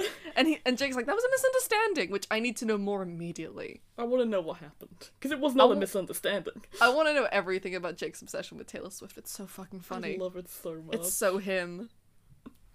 But yeah, he and Jake, like, at first they go on a case together and everything's going well, and then I think Jake proposes a way to solve this case, and Victor's like, yeah, sure, it's a great idea. They get there, they find out Victor's already tried this. He was just making Jake look foolish. And then they start being very antagonistic towards each other because Victor is like, I have a binder on you. You are terrible for my daughter.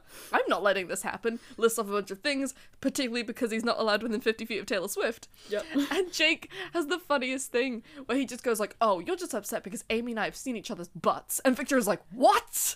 And Jake is like, forget what I said about your daughter's butt. It's fine. No, nothing to I say. love the idea of Victor being like, no. When Amy's like 30. I think it's so funny. But I do think there is that thing with your parents. Mm-hmm. When you become an adult, and there's something about your parents knowing conceptually that you probably do have sex, and when they find out that you have actually had When they sex, have it's like a proof. completely different thing. Yeah. It's a completely different, like, how dare you? Mm-hmm. It's just so funny that Jake crossed a line. And so he and Jake have this whole antagonistic thing, but the reason it's really relevant to Amy is because it has a very weirdly feminist turn throughout the episode, because they phone Amy, and I think Amy phones them just casually and then realizes that they're both, like, yelling at each other, and asks why they're arguing. It's because Victor is like, well, you're not allowed to date Jake because he's terrible, and Jake is like, how dare you? Like, I can date Amy, I'm brilliant. And so Amy is like, hold on. you both, like, suck. Like, how dare you not consider my feelings in this situation and think that you can just decide things for me? This is not the 1950s. Yeah. Yeah, it's just nice. It's a nice moment for Amy. She stands up for herself. Yeah, yeah. And then, like, later on, Amy calls them and Jake just goes to Victor like, it's Amy. Should I answer her or am I not good enough to talk to her on the phone? And Victor just goes, honestly, no. Which I think is great. Yeah. It's just a nice moment for Amy to actually stand up for herself. And, like, at this point in the plot, I think the audience thinks it's normal.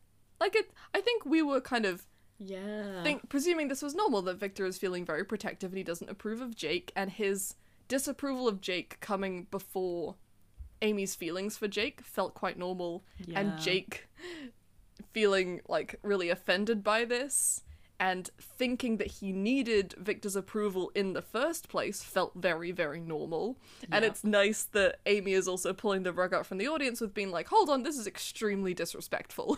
Yeah. And Jake doesn't need Victor's approval, and Victor doesn't need to give his approval, and it's Amy's opinion is what matters. And it's nice. I don't think either the characters nor us are expecting it. Yeah. And I like that. It becomes quite a feminist message for that reason, by tricking you into it.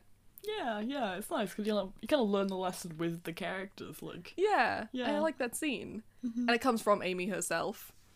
Yeah, I don't know, because I feel like it could have been so easy for the episode to end with, like, Jake proving Victor wrong, and Victor then just being like, oh, it's okay, do you know what, I approve of you now. It could have so easily ended that way. Yeah. And that's probably what you're expecting when you're watching it as well, for it to end that way. Yeah. I like that it just doesn't end with Victor's approval. Yeah. It just doesn't. Because all you need is Amy's approval. Because it's Amy. Yeah. Yeah. It's really sweet. Although, the episode does take a very slightly strange turn, which I think I want to bring up just because it so perfectly encapsulates Brooklyn Nine-Nine. Because we're kind of praising the show for this very complex way of presenting this feminist message. The thing is that this conversation provides a eureka moment for Jake and Victor, because the case they've been talking about is when a guy and his sons robbed a place, like 20 years ago, and they couldn't pin it on them because they had an alibi. And then Jake realizes, oh, it wasn't the sons, it was the daughter. And how Amy's, I guess, like, reprimanding them for, like, their sexist thinking provided a eureka moment for Jake of, I didn't even consider Amy's feelings. I didn't consider the fact that the woman could have committed this crime. Yeah. And so it leads into the conclusion of, yeah, she did it. I should consider women more and their ability to be criminals, and they go and arrest that woman. And then Jake says the relatively self-aware line at the end where he goes like, yep, we arrested a woman today because we are feminists. And, like, it's pretty self-aware. Yeah. But I feel like they only added it in there because they wrote this episode and the writers liked it. And then they realized, hold on, this is actually kind of a slightly sexist thing at the end of the episode. Well, we'll just stick a line in there and we'll be aware of it and we'll move on. Yeah. But that kind of perfectly encapsulates Brooklyn Nine-Nine, which is that this is a show where they've committed to the premise that they are cops. And so often the success at the end of the episode is arresting the quote-unquote criminal. And so when you've committed to this premise, you can have a feminist messaging all you want, but at the end of the day, you're going to be arresting a woman and continuing this kind of commitment to the police system that you've invested in, and you can't fully have a sincere feminist message anymore. No, because you've committed gone to the premise. Yeah. It doesn't leave room for nuance. Yeah, completely. I mean, So yeah. to me, all that shows is that both of these characters are biased when they arrest people. Yeah, true. It shows that no one is being objective here, like... Yeah, it does kind of prove the point, yeah, they didn't consider the woman because they were a little sexist, and their biases just got in the way. Yeah, and they're both quite late in their careers, so they've just been... Yeah. They only learnt this now. Yeah. And in this specific case, it meant that they didn't arrest someone for 20 years. But it could mean that they were biased towards arresting people that shouldn't have been for their biases throughout their careers. Yeah, definitely. Which, I suppose in some ways is an honest message, because I'm sure that's the case, but you're not presenting it in that way. You're still presenting it as a success, not as a failing. Yeah, that's... Yeah, exactly, yeah. That's the perfect way to put it. Yeah. So it's complicated. I do like this episode a lot because it's very funny, but the ending feels clumsy. I mean, it's a smart twist that it helps them realize, like, oh, we didn't consider the girl because of the sexism. Yeah. Narratively, it's good, But it's Brooklyn Nine-Nine, so you arrest her and put her away for life on Thanksgiving. yeah. So, you know, complex show. One funny thing is right at the end of the episode, though, when they come to the conclusion, like, all that matters is that Amy loves Jake, and it doesn't matter what either of the men in this situation think of that. And I think Amy is like, yeah, I do, and, like, kisses him, and, like, next to Victor, and Jake just kind of turns to Victor and is like, that's the first time we've kissed, by the way. It's really funny. That's the first time we've kissed. Yeah, it's really good. Yeah. That's funny. So yeah. Ends on a nice note. Do you want to keep going with Familia? Yeah. Shall we move to Mr. Lin-Manuel Miranda? Yeah, let's go. I'm so excited. I love that he's in the show. It's so bizarre and I love it. I know. I wish he wasn't as good of an actor in this episode as he is, so that I could be like, job. oh, what a random cameo. And like, no, he's great. Yeah, he does. He's really fun. He looks decently like Amy as well. Yeah, like he kind of looks like Melissa Favero. Yeah, it works. It's fun. So I think this episode is called Golden Child, not what I've named it, which is Lin-Manuel Miranda time. Great. I think it's called something else. Fair enough. That's fair. And we meet another element of Amy's family, which is her brother, one of 7. Yeah. David. We also meet her mum, but she doesn't have much depth. We don't spend a lot of time with her. She's just kind of a bitch. Yeah. Isn't there like a whole episode where Jake's parents meet Amy's parents? Love that episode. We should have watched that one. Why didn't we? Yeah, that's a fun episode. Shout out to that episode. That episode's hilarious. Yeah. Anyways. And it goes well, and then it goes badly, and it goes well. But yeah, we see the mum then. But anyway, she's just in this episode to be antagonistic. And we meet David. And the premise of the episode is that Amy is in a fucking terrible mood because she's gonna go to dinner with her mum and Jake, but they're bringing David. And suddenly she's mad. Yeah. Because she hates David. Yeah. Because her family is a very toxic environment where she has 7 brothers, which makes sense for Amy. Mm-hmm. Yeah, Of course she's as competitive as she is. Yeah. That always feels like something that they put in, like, that they did literally put in episode 1, and then for the rest of the show they were like, that's in canon now. I feel like every time they looked at it, they were like, that's perfect. We did that. Because it's great. David is the eldest or just the best? I forget. Is he both? I think he might be both. He's number 1 either way. Yeah. And, so I think it's introduced by Amy saying, I have 7 brothers, Rosa, and I like all of them, except David. He's perfect. And he sucks. She says that he graduated top of his class, he took a bullet for the mayor. Basically, the joke is anything Amy can do, David can do better. Yeah. And there's a great exaggeration of all the absolutely incredible things David has managed to do. Yeah. And honestly, Lin-Manuel Miranda brings the smugness you need for this man. Yeah. He is the embodiment of a man who has done an unreasonable amount of amazing things. Yeah. And we learn an amazing fact about Amy's family, which is that their parents arrange photos of their kids by who makes them the proudest. Oh, Jesus. Which is incredibly healthy parenting, might I say. Oh, it's so bad. Your kids will never resent you or have a complex about being the best. Mm-hmm. Yeah. Oh god, you know what? We were making a joke for some reason because we just did Umbrella Academy that Diego is Amy's brother, but oh my god, he could be. Mm-hmm. That number 2 complex would come in handy in this family. Oh my god, yeah. Is her actual father not Jimmy Smits, but Reginald Hargreaves? Maybe. Who Is that what knows? we've learned here? He's numbered the kids by who makes him proudest. Yeah. I mean, there's no confirmation Reggie does this, but I think Reggie does this. Oh Each yeah, week Reginald he does updates this. the wall of who's done the best this week.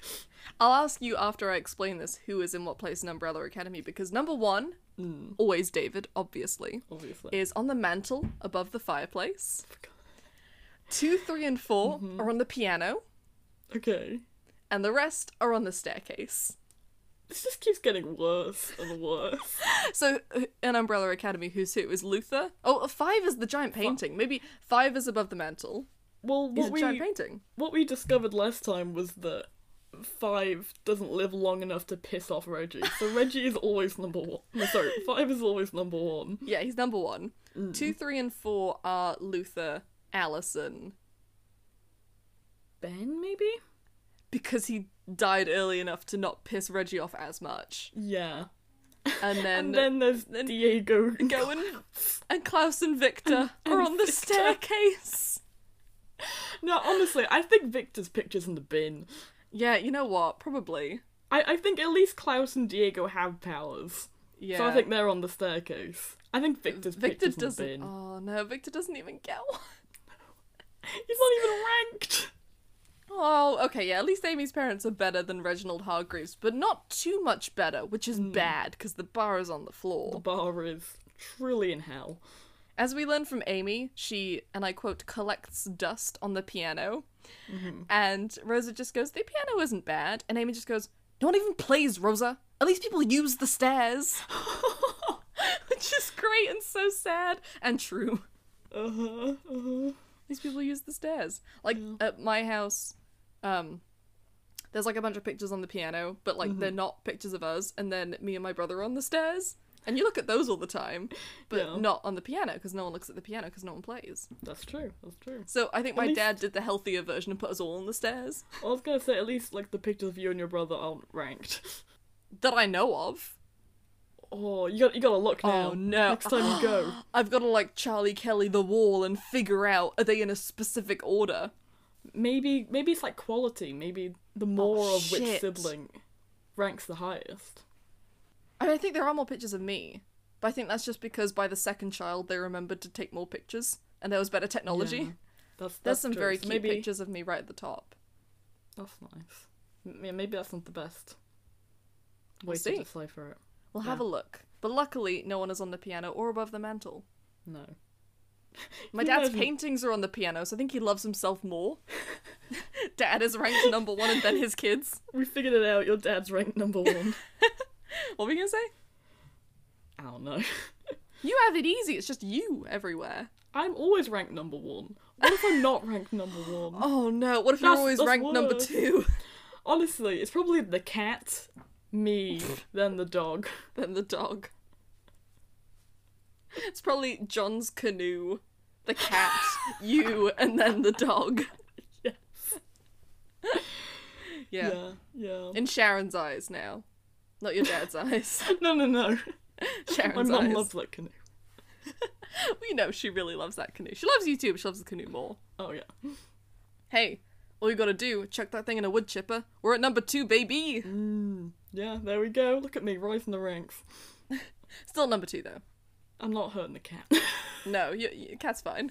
The cat can stay number 1. In 'Cause my honestly, ranking, the cat's if number you were 1. ranking, the cat would be number 1! So you Honestly, can't lie. I can't judge them, because even for me, it's the cat than me. Just because you love your cat, though, right? Yeah. Right? Right? Fun combination of self-hatred and love for cats. The Padme meme. Right? Just because you love the cat, though, right? Right? I really hope that the self-hatred is a rung lower than the love for cats, at least. I do really love cats. You that doesn't say good things for the other one. I do really love those cats. What can I say? I love that cat. I bet Amy's parents hate cats because we know Amy's family are allergic to everything. Yeah. As we will come to see. Because Jake, they're going on the dinner, and Jake is Amy's hype man. Jake is like, alright, I know, Amy, I said I was going to do this whole hype man thing, and Amy's like, I know, I shouldn't try and be better than my brother, and Jake just goes, oh no, we need a backup plan so we can win this thing. And Amy's just like, thank you for not trying to make me a better person, I love you so much. They're so Amazing. good together. Amazing. Just them being We get the dinner, competitive. and Jesus Christ, they list off as many accomplishments as physically possible in the span of 5 minutes, because David is immediately telling a story about he saved someone's life, and then someone interjects, was like, was that before or after she won the Oscar? So someone wildly famous. Jake brings up that Amy got a gold certificate at the shooting range, and David's like, oh yeah, I got platinum. Brings that up himself. And Jake, and then I'm bringing this up because I was astounded. Jake goes, that exists, a platinum one? And he's like, how? Did you curve the bullets wanted style? make a reference that that I only got this time around because we watched that movie. That's a pop culture reference, Rhiannon. Wanted? Wanted. Did you curve the bullets wanted style? Is what he says. Oh my god. We recently did a James McAvoy marathon where we watched that movie. You hated it. Oh, I was miserable. I liked it. It was fun.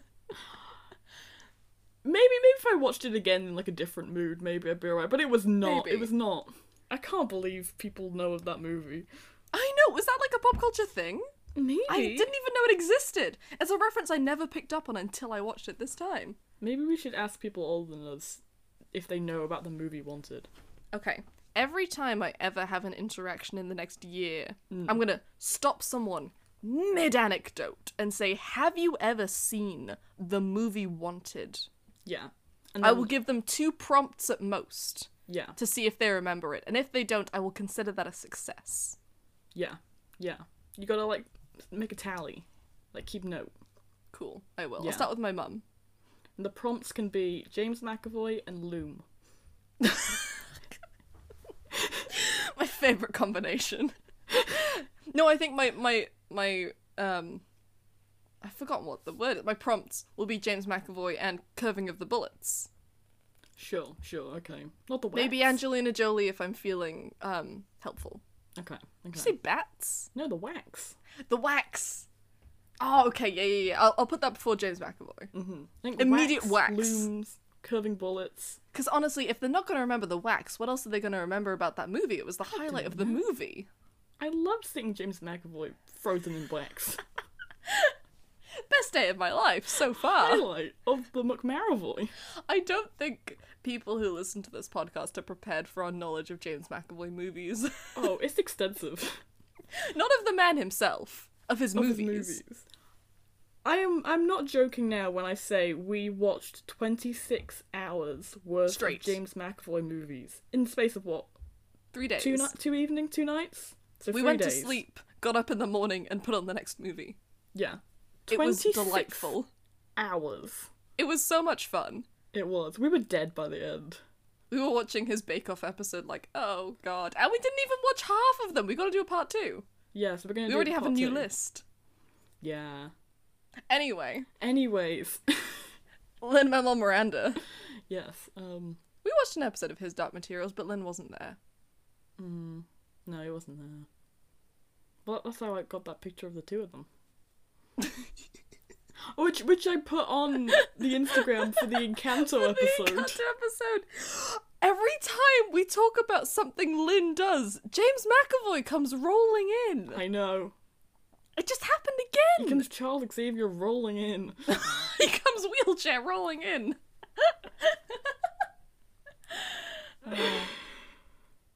Anyways. So, more bragging from David. Amy says that... Oh, Jake brings up that Amy is the youngest sergeant in the history of the NYPD. And David brings up that he just passed the lieutenant's exam. Mm-hmm. But he only did so because he wanted to send extra money home to his friend's poor family. Oh, for God's And he's sake. just like, yeah, I just got like a full marks on a test for like no reason. I just wanted to give the extra money to my friend who needed it more than me. Oh my god. Dickhead. I love it. Oh, he's the worst. And then things are in crisis mode. Mm-hmm. This man has basically just declared every good deed possible. And so Jake is like, okay, we're bringing out the big guns. And he pretends to start choking so that Amy can save him. However, this goes badly because immediately the mum stops Amy from helping and says that David just got his, like, certificate for, like, first aid. And so David goes over and starts helping, giving him the Heimlich. So Jake starts actually choking and he saves Jake's life and Amy walks away in anger. Yeah. Just walks away while Jake is choking. Just leaves. And they get a standing ovation. And people at the restaurant call Amy a bitch for walking away while Jake is choking. I think Jake is like, I don't want to say people were mad, but like the word bitch was thrown about. Oh my god. Terrible day for Amy. Just a Yeah. terrible day for her. Worst day ever. However, things get better immediately because the dinner is interrupted because 2 cops are here to arrest David. Okay. And Amy has the biggest smile on her face and just goes, oh no! And now she is in the best mood ever because Yeah. David has been arrested. And Oh my David called God. her and needs her to bail him out. I love this horrible, like, green jealousy side to Amy, where she's just taking this joy from David's life being ruined, but you're on her side. Yeah. Because they make him smug and unlikable, and you love Amy. We want her to be happy. Mm-hmm. Even if David's in prison. And Jake makes a reference I think we'll both appreciate, where he looks at Amy and just goes, calm down, little finger. Little finger. Love it. Also, Jake watches Game of Thrones. To be fair, I think he has. Yeah, I think that's come up a few times. I see it. Yeah. Hasn't I read the see it. books, though.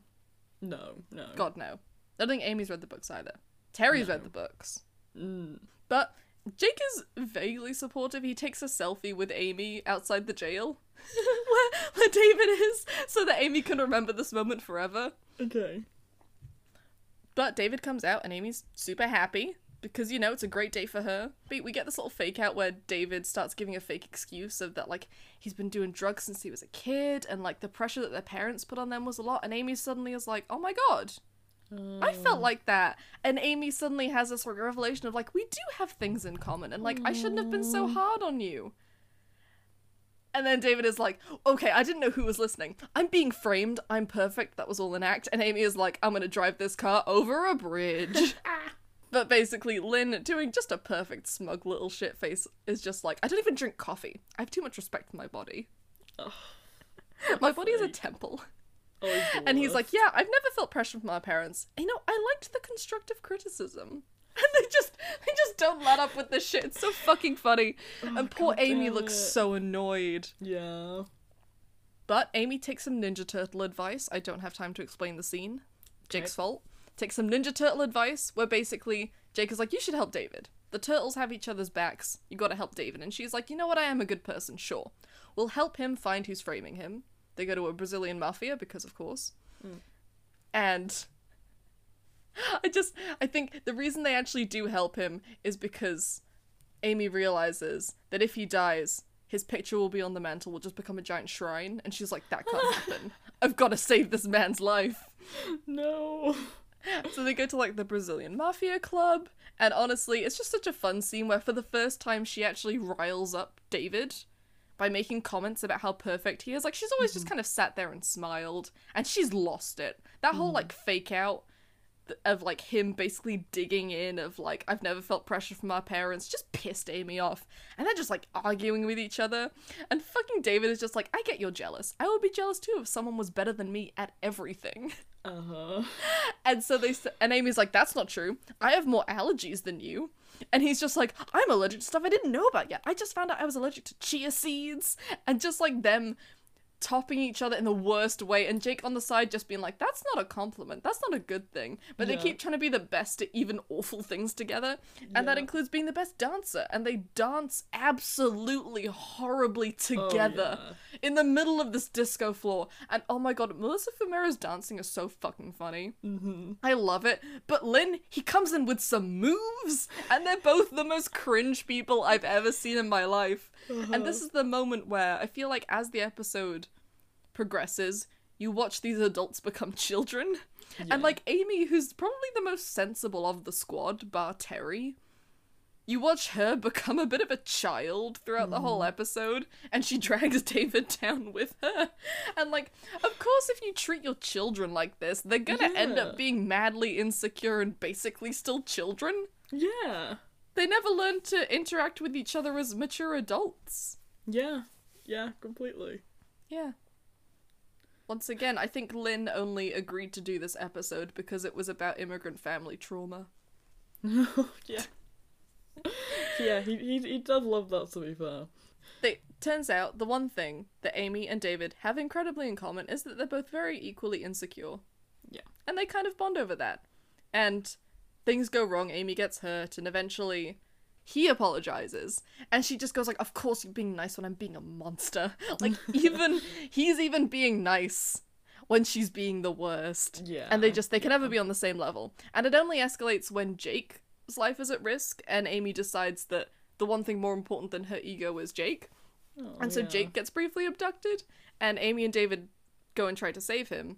And as the car's driving away, Amy's gonna take the shot and shoot out the tires. But she realizes, like, okay, actually, you're better at this than me. Yeah. Because he got the platinum whatever by curving the bullets wanted style. And lets David take all the glory, because in that moment, her ego doesn't matter. Because Jake's life is more important. Yeah. And they save Jake. And it's really sweet that, like, that for her is more important. Yeah. I like that. And we get a nice resolution where David says, Amy, I think he does a little toast for, like, for saving my butt. You're a great cop and a great sister. Aww. I think the mum then interjects by being like, David is still better. And it's a whole, like, one-up, but it's still cute. Yeah, The siblings are alright with each other, so that's nice. That's good. We also learn a fun fact about Amy as she watches Drag Race, and she tries to do a death drop. Oh, no. She's like, the ladies on Drag Race make it look so easy. And it went terribly. That is the Lin-Manuel Miranda episode. Yeah. I love the family episodes. You learn so much about Amy. Yeah, definitely. They're really good. It just explains so much. Yeah. I love meeting family members of characters because it tells you so much about a character, and it's such an opportunity to take character traits that you've cultivated of this personality and just really amp them up in their parents or their siblings to show a reflection of them. Yeah. It's great. Yeah. I mean, weirdly, there's actually a kind of relevant quote from Ted Lasso. I know we haven't talked about it yet. Okay. But there is genuinely a bit where Ted says, I love meeting people's mums. It's like reading an instruction manual on why they're nuts. And like, yeah. Yeah. Yeah. Basically, yeah. Yeah, I love it. And I think these episodes are really fun. And I fully believe that Jimmy Smits is her dad and Lin-Manuel Miranda is her brother. Just choose the most famous Latino men you can at the time. Yeah, just cast them. Brilliant. It works. Totally. I miss Jimmy Smits. Can we have him again? I know, he was Bring him good. back, he's so fun. I loved him in Obi-Wan. Yeah. He was so good. Yeah. I'm so sad he's dead. Yeah. I thought he was a natural man then. I was like, Oh no, not Jimmy no. Smits. I was like, No, he's fine. okay. Right? Right? Yeah, he's fine. Uh-oh.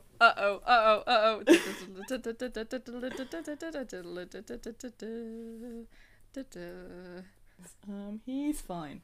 He's all good according to Wikipedia. He's Absolutely 70? fine. Good for him. Bloody Hold on. hell. He looks like Lin-Manuel Miranda there. Yeah, he does. Yeah, that's his great. son. Awesome. Okay, what do you have left? We said this would be short. It's still on It's you? not. Just on halt now, yeah? Really? You don't have anything else? Nope. Okay. Yeah, we did not, split the episodes up very well, I don't think, because I got No. all the personality ones, and you got all of the That's fine. family ones, but it's fine, I'm fine. 2 quick B-plots that I think are very relevant. So, one is the speed mentoring, and the other is bone. Cool. And both are halt now. Both are Holt. Yeah, this is a Cool. Holt section. What do we need? What do you want first? Should we end on bone? We can end on bone. I won't be able... The delivery is what makes it funny. I won't be able to replicate that, but we can try our best. We'll try. Surprisingly, we're not Andre Broer, so... Yeah, we'll give it a go. Yeah. So, in the episode The Last Ride, there's like a very, very small C-plot. I found it's like 3 scenes. Everyone else is super busy, but basically the squad's gonna get shut down. They're gonna shut down the whole department, and so they're all gonna say goodbye together. And everyone's kind of on their quote-unquote last ride. Okay. And the squad's gonna get shut down, and so Amy has really been cultivating this mentorship with Holt, but it's been pretty one-sided, because Amy is just desperate for his affections. Yeah. And realizes that, like, oh no, this mentorship's gonna come to an end when Holt is no longer my captain. However, Holt is like, fear not, and whips out a massive binder and tells her that he has been mentoring her this entire time in secret and been collecting all of the data in this giant binder. And Amy, it looks like she's gonna orgasm. She's so happy. She's like, this is the greatest day of my entire existence, and also probably the last day I'm gonna have this. And so Holt's like, fear not. We're gonna speed through this.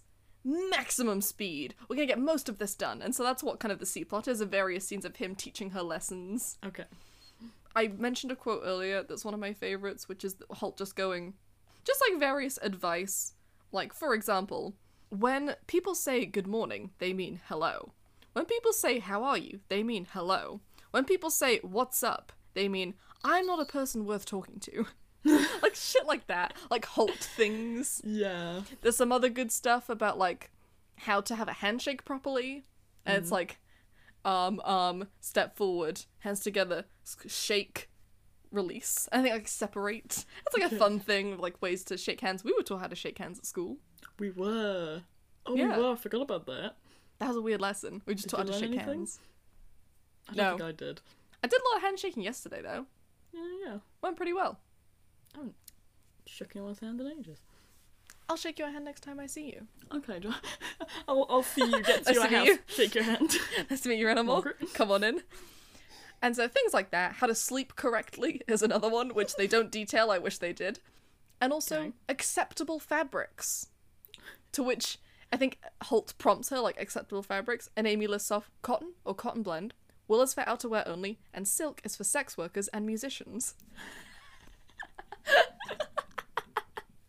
Which I love. Oh, I'm obsessed with this. It's so funny. So we get a whole thing of this, and it's super fun. Her and Holt, speed mentoring, and in the resolution, actually at the end of the day, they realize they've gone through the whole binder, and they're all a bit melancholy about this, and so Holt comes up and shakes her hand, and they repeat the whole, like, hand, shake, separate, and then he walks off, and Amy just goes, separate. Forever. Oh, no. But there's a resolution to the episode where the precinct isn't being shut down, and they're fine, and they're gonna be together forever as a big happy family. And Holt reveals that they had only completed Volume 1, and there are more binders to come. And Amy's just like, oh, that's great, thank you. And Holt's like, you okay? And she's like, yeah, I'm just practicing no emotion in the workplace. And Holt is like, very good. And then Amy's just like, if you'll excuse me for a moment, and gets up and walks outside and screams because she's so happy. We learn a couple of facts about Amy in this episode. One, Jake's moral compass turns her on, Okay. and he's a moral person. And two, Amy was once captain of the stenographers club at school. Okay. She was only captain because she was the only member. Oh. The stenographers club. What did they do? I don't know. Well, not they. One person. Oh, what does she do? Okay. Final episode. The incredibly iconic The Skyfire Cycle. Yes, let's go. It's fun for a couple of the main plots. However, it is truly the C plot. That is the reason this episode is absolutely gold. There are 4 scenes to cover here. It's a very Holt-centric thing. So, Amy's dads are fighting. Yes. Holt, her father, and his husband, Kevin. We haven't mentioned Kevin. Hell yeah, go Kevin. Shout out Kevin's to Kevin. iconic. Kevin's amazing. They're arguing. And they're in the... I think he brings Kevin into the office, and they're like having a little tiff because they can't agree on a maths problem.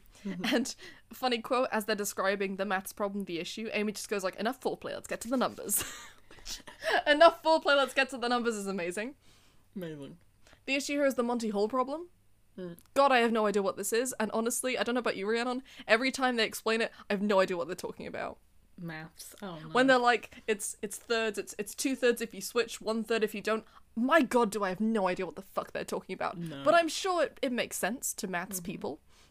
And so they describe the problem. Holt and Kevin are... It's about 3 doors basically as a visual, but they have differing opinions, and it's making them absolutely lose it at each other fighting. And Amy's thinking about it, and she just goes, Kevin is right. And Holt just responds, without missing a beat, you're fired. And Amy just goes what? And Rosa just laughs at her. It's an adorable little moment of Holt being more comfortable around Amy, that they can joke that she's fired. She's fired. But Holt's also very stressed right now because he's arguing with his husband. So that's scene 1, adorable. Scene 2, Amy thinks that there's a solution to this problem, because instead of leaving her boss to have an argument with her husband, she must solve the problem of her dad's fighting. So she thinks, okay, the solution is I must explain the maths to Holt. I'm a calculated, organizational person. Clearly the problem here is the maths. So she wants to save the relationship, in her words. Whereas Rose is more emotionally aware and realizes that, this is not really the problem. The math is not really the problem here. Yeah. And she recognizes that it's only because they're not seeing each other very much anymore because of the night shift, and they just need to have sex. And Amy just goes, gross, Rosa, those are our dads. And Rosa's just looking at her, and Amy's just like, that's not what I mean. Captain Dad is just my boss.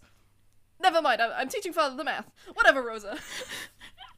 It's adorable. This whole scene, this whole episode relies on the actors' performances. I cannot replicate that, so it's not going to be as funny as the actual episode is. Just go watch it. But I'm going to try my best. I might as well say the quotes. Why not? Yeah, cool. And then scene 3. Also, wait, actually, by the way, it's just nice that Amy sees Holt as her dad. Yeah. It's just nice. It's a bit weird that both her and Jake see him as their dad, and then they get together. But it's kind of just sweet. It's just nice. It's cute. And I think Holt kind of feels that way. We never really see it in an episode of him feeling like Amy is her daughter, but I think it's funnier that way. Yeah. That Amy just unreasonably thinks that these are her dads. Yeah. And they're fighting, so she must solve the problem. Anyway, scene 3. Amy creates a diorama of, like, colourful doors and wants to explain to Holt what's happening. Holt is having none of this. He's like, this is ridiculous. And we get one of the most iconic lines of the show, to which Rosa comes out and just goes, you guys just need to bone. And there's a beat of silence, and just fucking Andre Brunner fucking giving it just, how dare you, Detective Diaz? I am your superior officer! And then just you have title cards of like 5 minutes later, 10 minutes later, of him just grasping onto doorways, just yelling, bone! Bone! It's so fucking funny, like 20 minutes later, just ranting around the office. Honestly, I cannot do it justice. It's just so fucking funny. It's incredible. And Amy just has her hands on her head on the desk. Isn't she like in the fetal position, just like losing her mind because Holt's angry? I know. And just, in the end, Holt is just like, never speak of that in a work environment again. And Amy is just like, why did you do that? And Rose is just like, well, now he knows. They just need to fuck. And we get in scene 4. There's a resolution. Because Amy is once again like, no, I need to solve this. So Holt, I contacted a maths professor. And Holt's just like, no need, Santiago, it's all good. Which is language Holt never uses. It's all good. And Amy's just like, oh, so the fight with Kevin is over? And he's like, yep. Because you understand the math now? Nope. And Rose is like, because you? And he's like, yep. Oh, it's so good. Like, Amy's not a particularly emotionally intelligent person sometimes. Yeah. And it's just fun that she just does not get it and does not want to get it, because who wants to imagine their parents having sex? Because I think that's gross. And then she's just sitting there looking a little sad, and Rose is just behind her is like, see what happens? Your dad's had sex, and like chases Amy away. Fucking great. What a great episode. Amazing. Amy sees Holt as her dad. It's very sweet. Yeah, it's lovely. It's so nice. There you go. Amy, done. I had a thought last night. Okay. When we introduced the fan fiction section, should we say what it is? Because we never do. We never say what it is. We just throw the audience in the deep end a bit, don't we? Yeah. Should we say what it is? Fan fiction section? Okay, where to begin? It's a section we came up with for no reason, where once we've analysed the character a lot, we start coming up with scenarios for them and just creating fun, I guess, like headcanons for them. Yeah, I guess a little it's more of the creative head canon section, but Yeah. we gotta create a little story on the way, I guess. Yeah. Okay. Let's hit it. We always start with Kiss, Marry, Kill, but I'm starting to feel like it's not the best one to start with. Ooh, what should we start with? I don't know. What's one that I tend to bring up that you like? I mean, I do like the Kiss Marry Kills, they're fun. And I do like giving them a Taylor Swift song. That's Hey, always should we fun. start with Taylor Swift then? I mean, it's very relevant to Jake. I bet Amy hears a lot of Taylor Swift being married to Jake. Oh, yeah. What is Amy's Taylor Swift album? The one that best represents her. This is a Rhiannon question, usually. She's more well-versed than I. Although I have some ideas. You contribute. You know some albums better than me. I just know the sad ones. It's true. And we do a lot of sad people. We do a lot of sad people. I was going to say, often people do get Folklore and Evermore, but I don't think Amy is. No, to be honest, people just get Folklore and Evermore because they're my two favourite albums. That's fair. I could think she's see an giving- early one. I could see giving Amy Red. Okay. Okay. Wolf I don't know if and we're also thinking of a red. particular song. Yeah. Hmm. Yeah, I like red. Can it be I Knew You Were Trouble, but about Jake? Oh. In that flashback when he has like the emo hair and she has the bangs when they It's first like meet. mullet, yeah. Oh. I mean, there's some lyrics of State of Grace that I think work for them. Okay. Do you have any in mind? Well, just the like, I never saw you coming. I'll never be the same. Oh. Yeah, that's cute. Okay. I'll give that to them. Yeah. What kind of hobbies do you think she has? I mean, I'm not gonna lie, it's kind of hard with modern characters because we kind of know. Yeah. Yeah, I suppose so. Attending seminars. Do you think she plays any instruments? Oh, I think we learned she plays the French horn. Of course she does. Of course she does. Was she in band at school? That's like an American thing, right? Yeah. Yeah, probably. Do you think her and Jake would have... Do you think any of the squad would have been friends at school if they'd all gone to the same, like, secondary school? I mean, well, we know Jake and Gina were, but I don't think so, no. No. I could see her getting along with Terry. Yeah, Maybe she'd be a sure. bit intimidated by her and by Terry's friends if they're all like gym kids. I don't know, we learned that Terry was a lonely nerd He was. with his I think fantasy books. Maybe they would have been friends. I think Amy and Terry would have been friends. Yeah. Aw, that's quite cute. Alright, fuck it. Kiss, marry, kill. It's not fun without it. Amy, Jake. Mm. I can't say Holt because we'll kill him. He doesn't stand a chance. Gina. I think I love Jake so much, but I couldn't marry him. No. I absolutely love this character. I love him so much. But he's just so unhygienic. He's so unhygienic. Fair enough. I think it Yeah. would drive me insane. Yeah. And so One is a bad on money, locker. like that One is a stress over landfill. me. That's fair. And I don't know enough about finances to reorganize his finances, which I presume Right. Amy has done. Yeah, you can't be the Amy. But I can't do math, so all I have is stress of my husband's crushing debt. Which he Fair literally, he says multiple times, he corrects people, crushing debt. Someone says Yes. he's in debt, and he's like, no, crushing debt. Crushing debt. So I think I'll... True. Do you know what? I think I'll... Oh god, this is weird. I've never killed a character I love so much. I'm gonna kill Oh. Jake. Okay. Do you know what? I might marry Amy and kiss Gina. That's fair enough. Yeah. What about you? I love that. Part of me kind of wants to marry Gina because I think she's super successful and like she has a lot of stuff. Yeah. But would she be insufferable? Maybe. And would she do something crazy that puts us into debt? Maybe. I think I'll marry Jake because I think I can deal with the unhygienicness Yeah. because I don't think I'm too much better. And by the end of the show, Jake is pretty responsible. Yeah. Yeah. So I think I could deal with that. I'll marry Jake. Mhm. I'll kiss Gina and I'll kill Amy. Yeah. What music do they listen to? Do you know what? I think Amy adds Holt on Spotify, and whatever Holt listens to, Oh my god! she listens to. Yes! You know, you can my see your God, friend's that's so activity funny. when Yes. you follow them on Spotify. I Oh my think she just God. watches what Holt listens to and then writes it down. Yeah, you're so right. So it's just all classical. I think she adds David on Spotify, and then whoever he listens to, she blocks.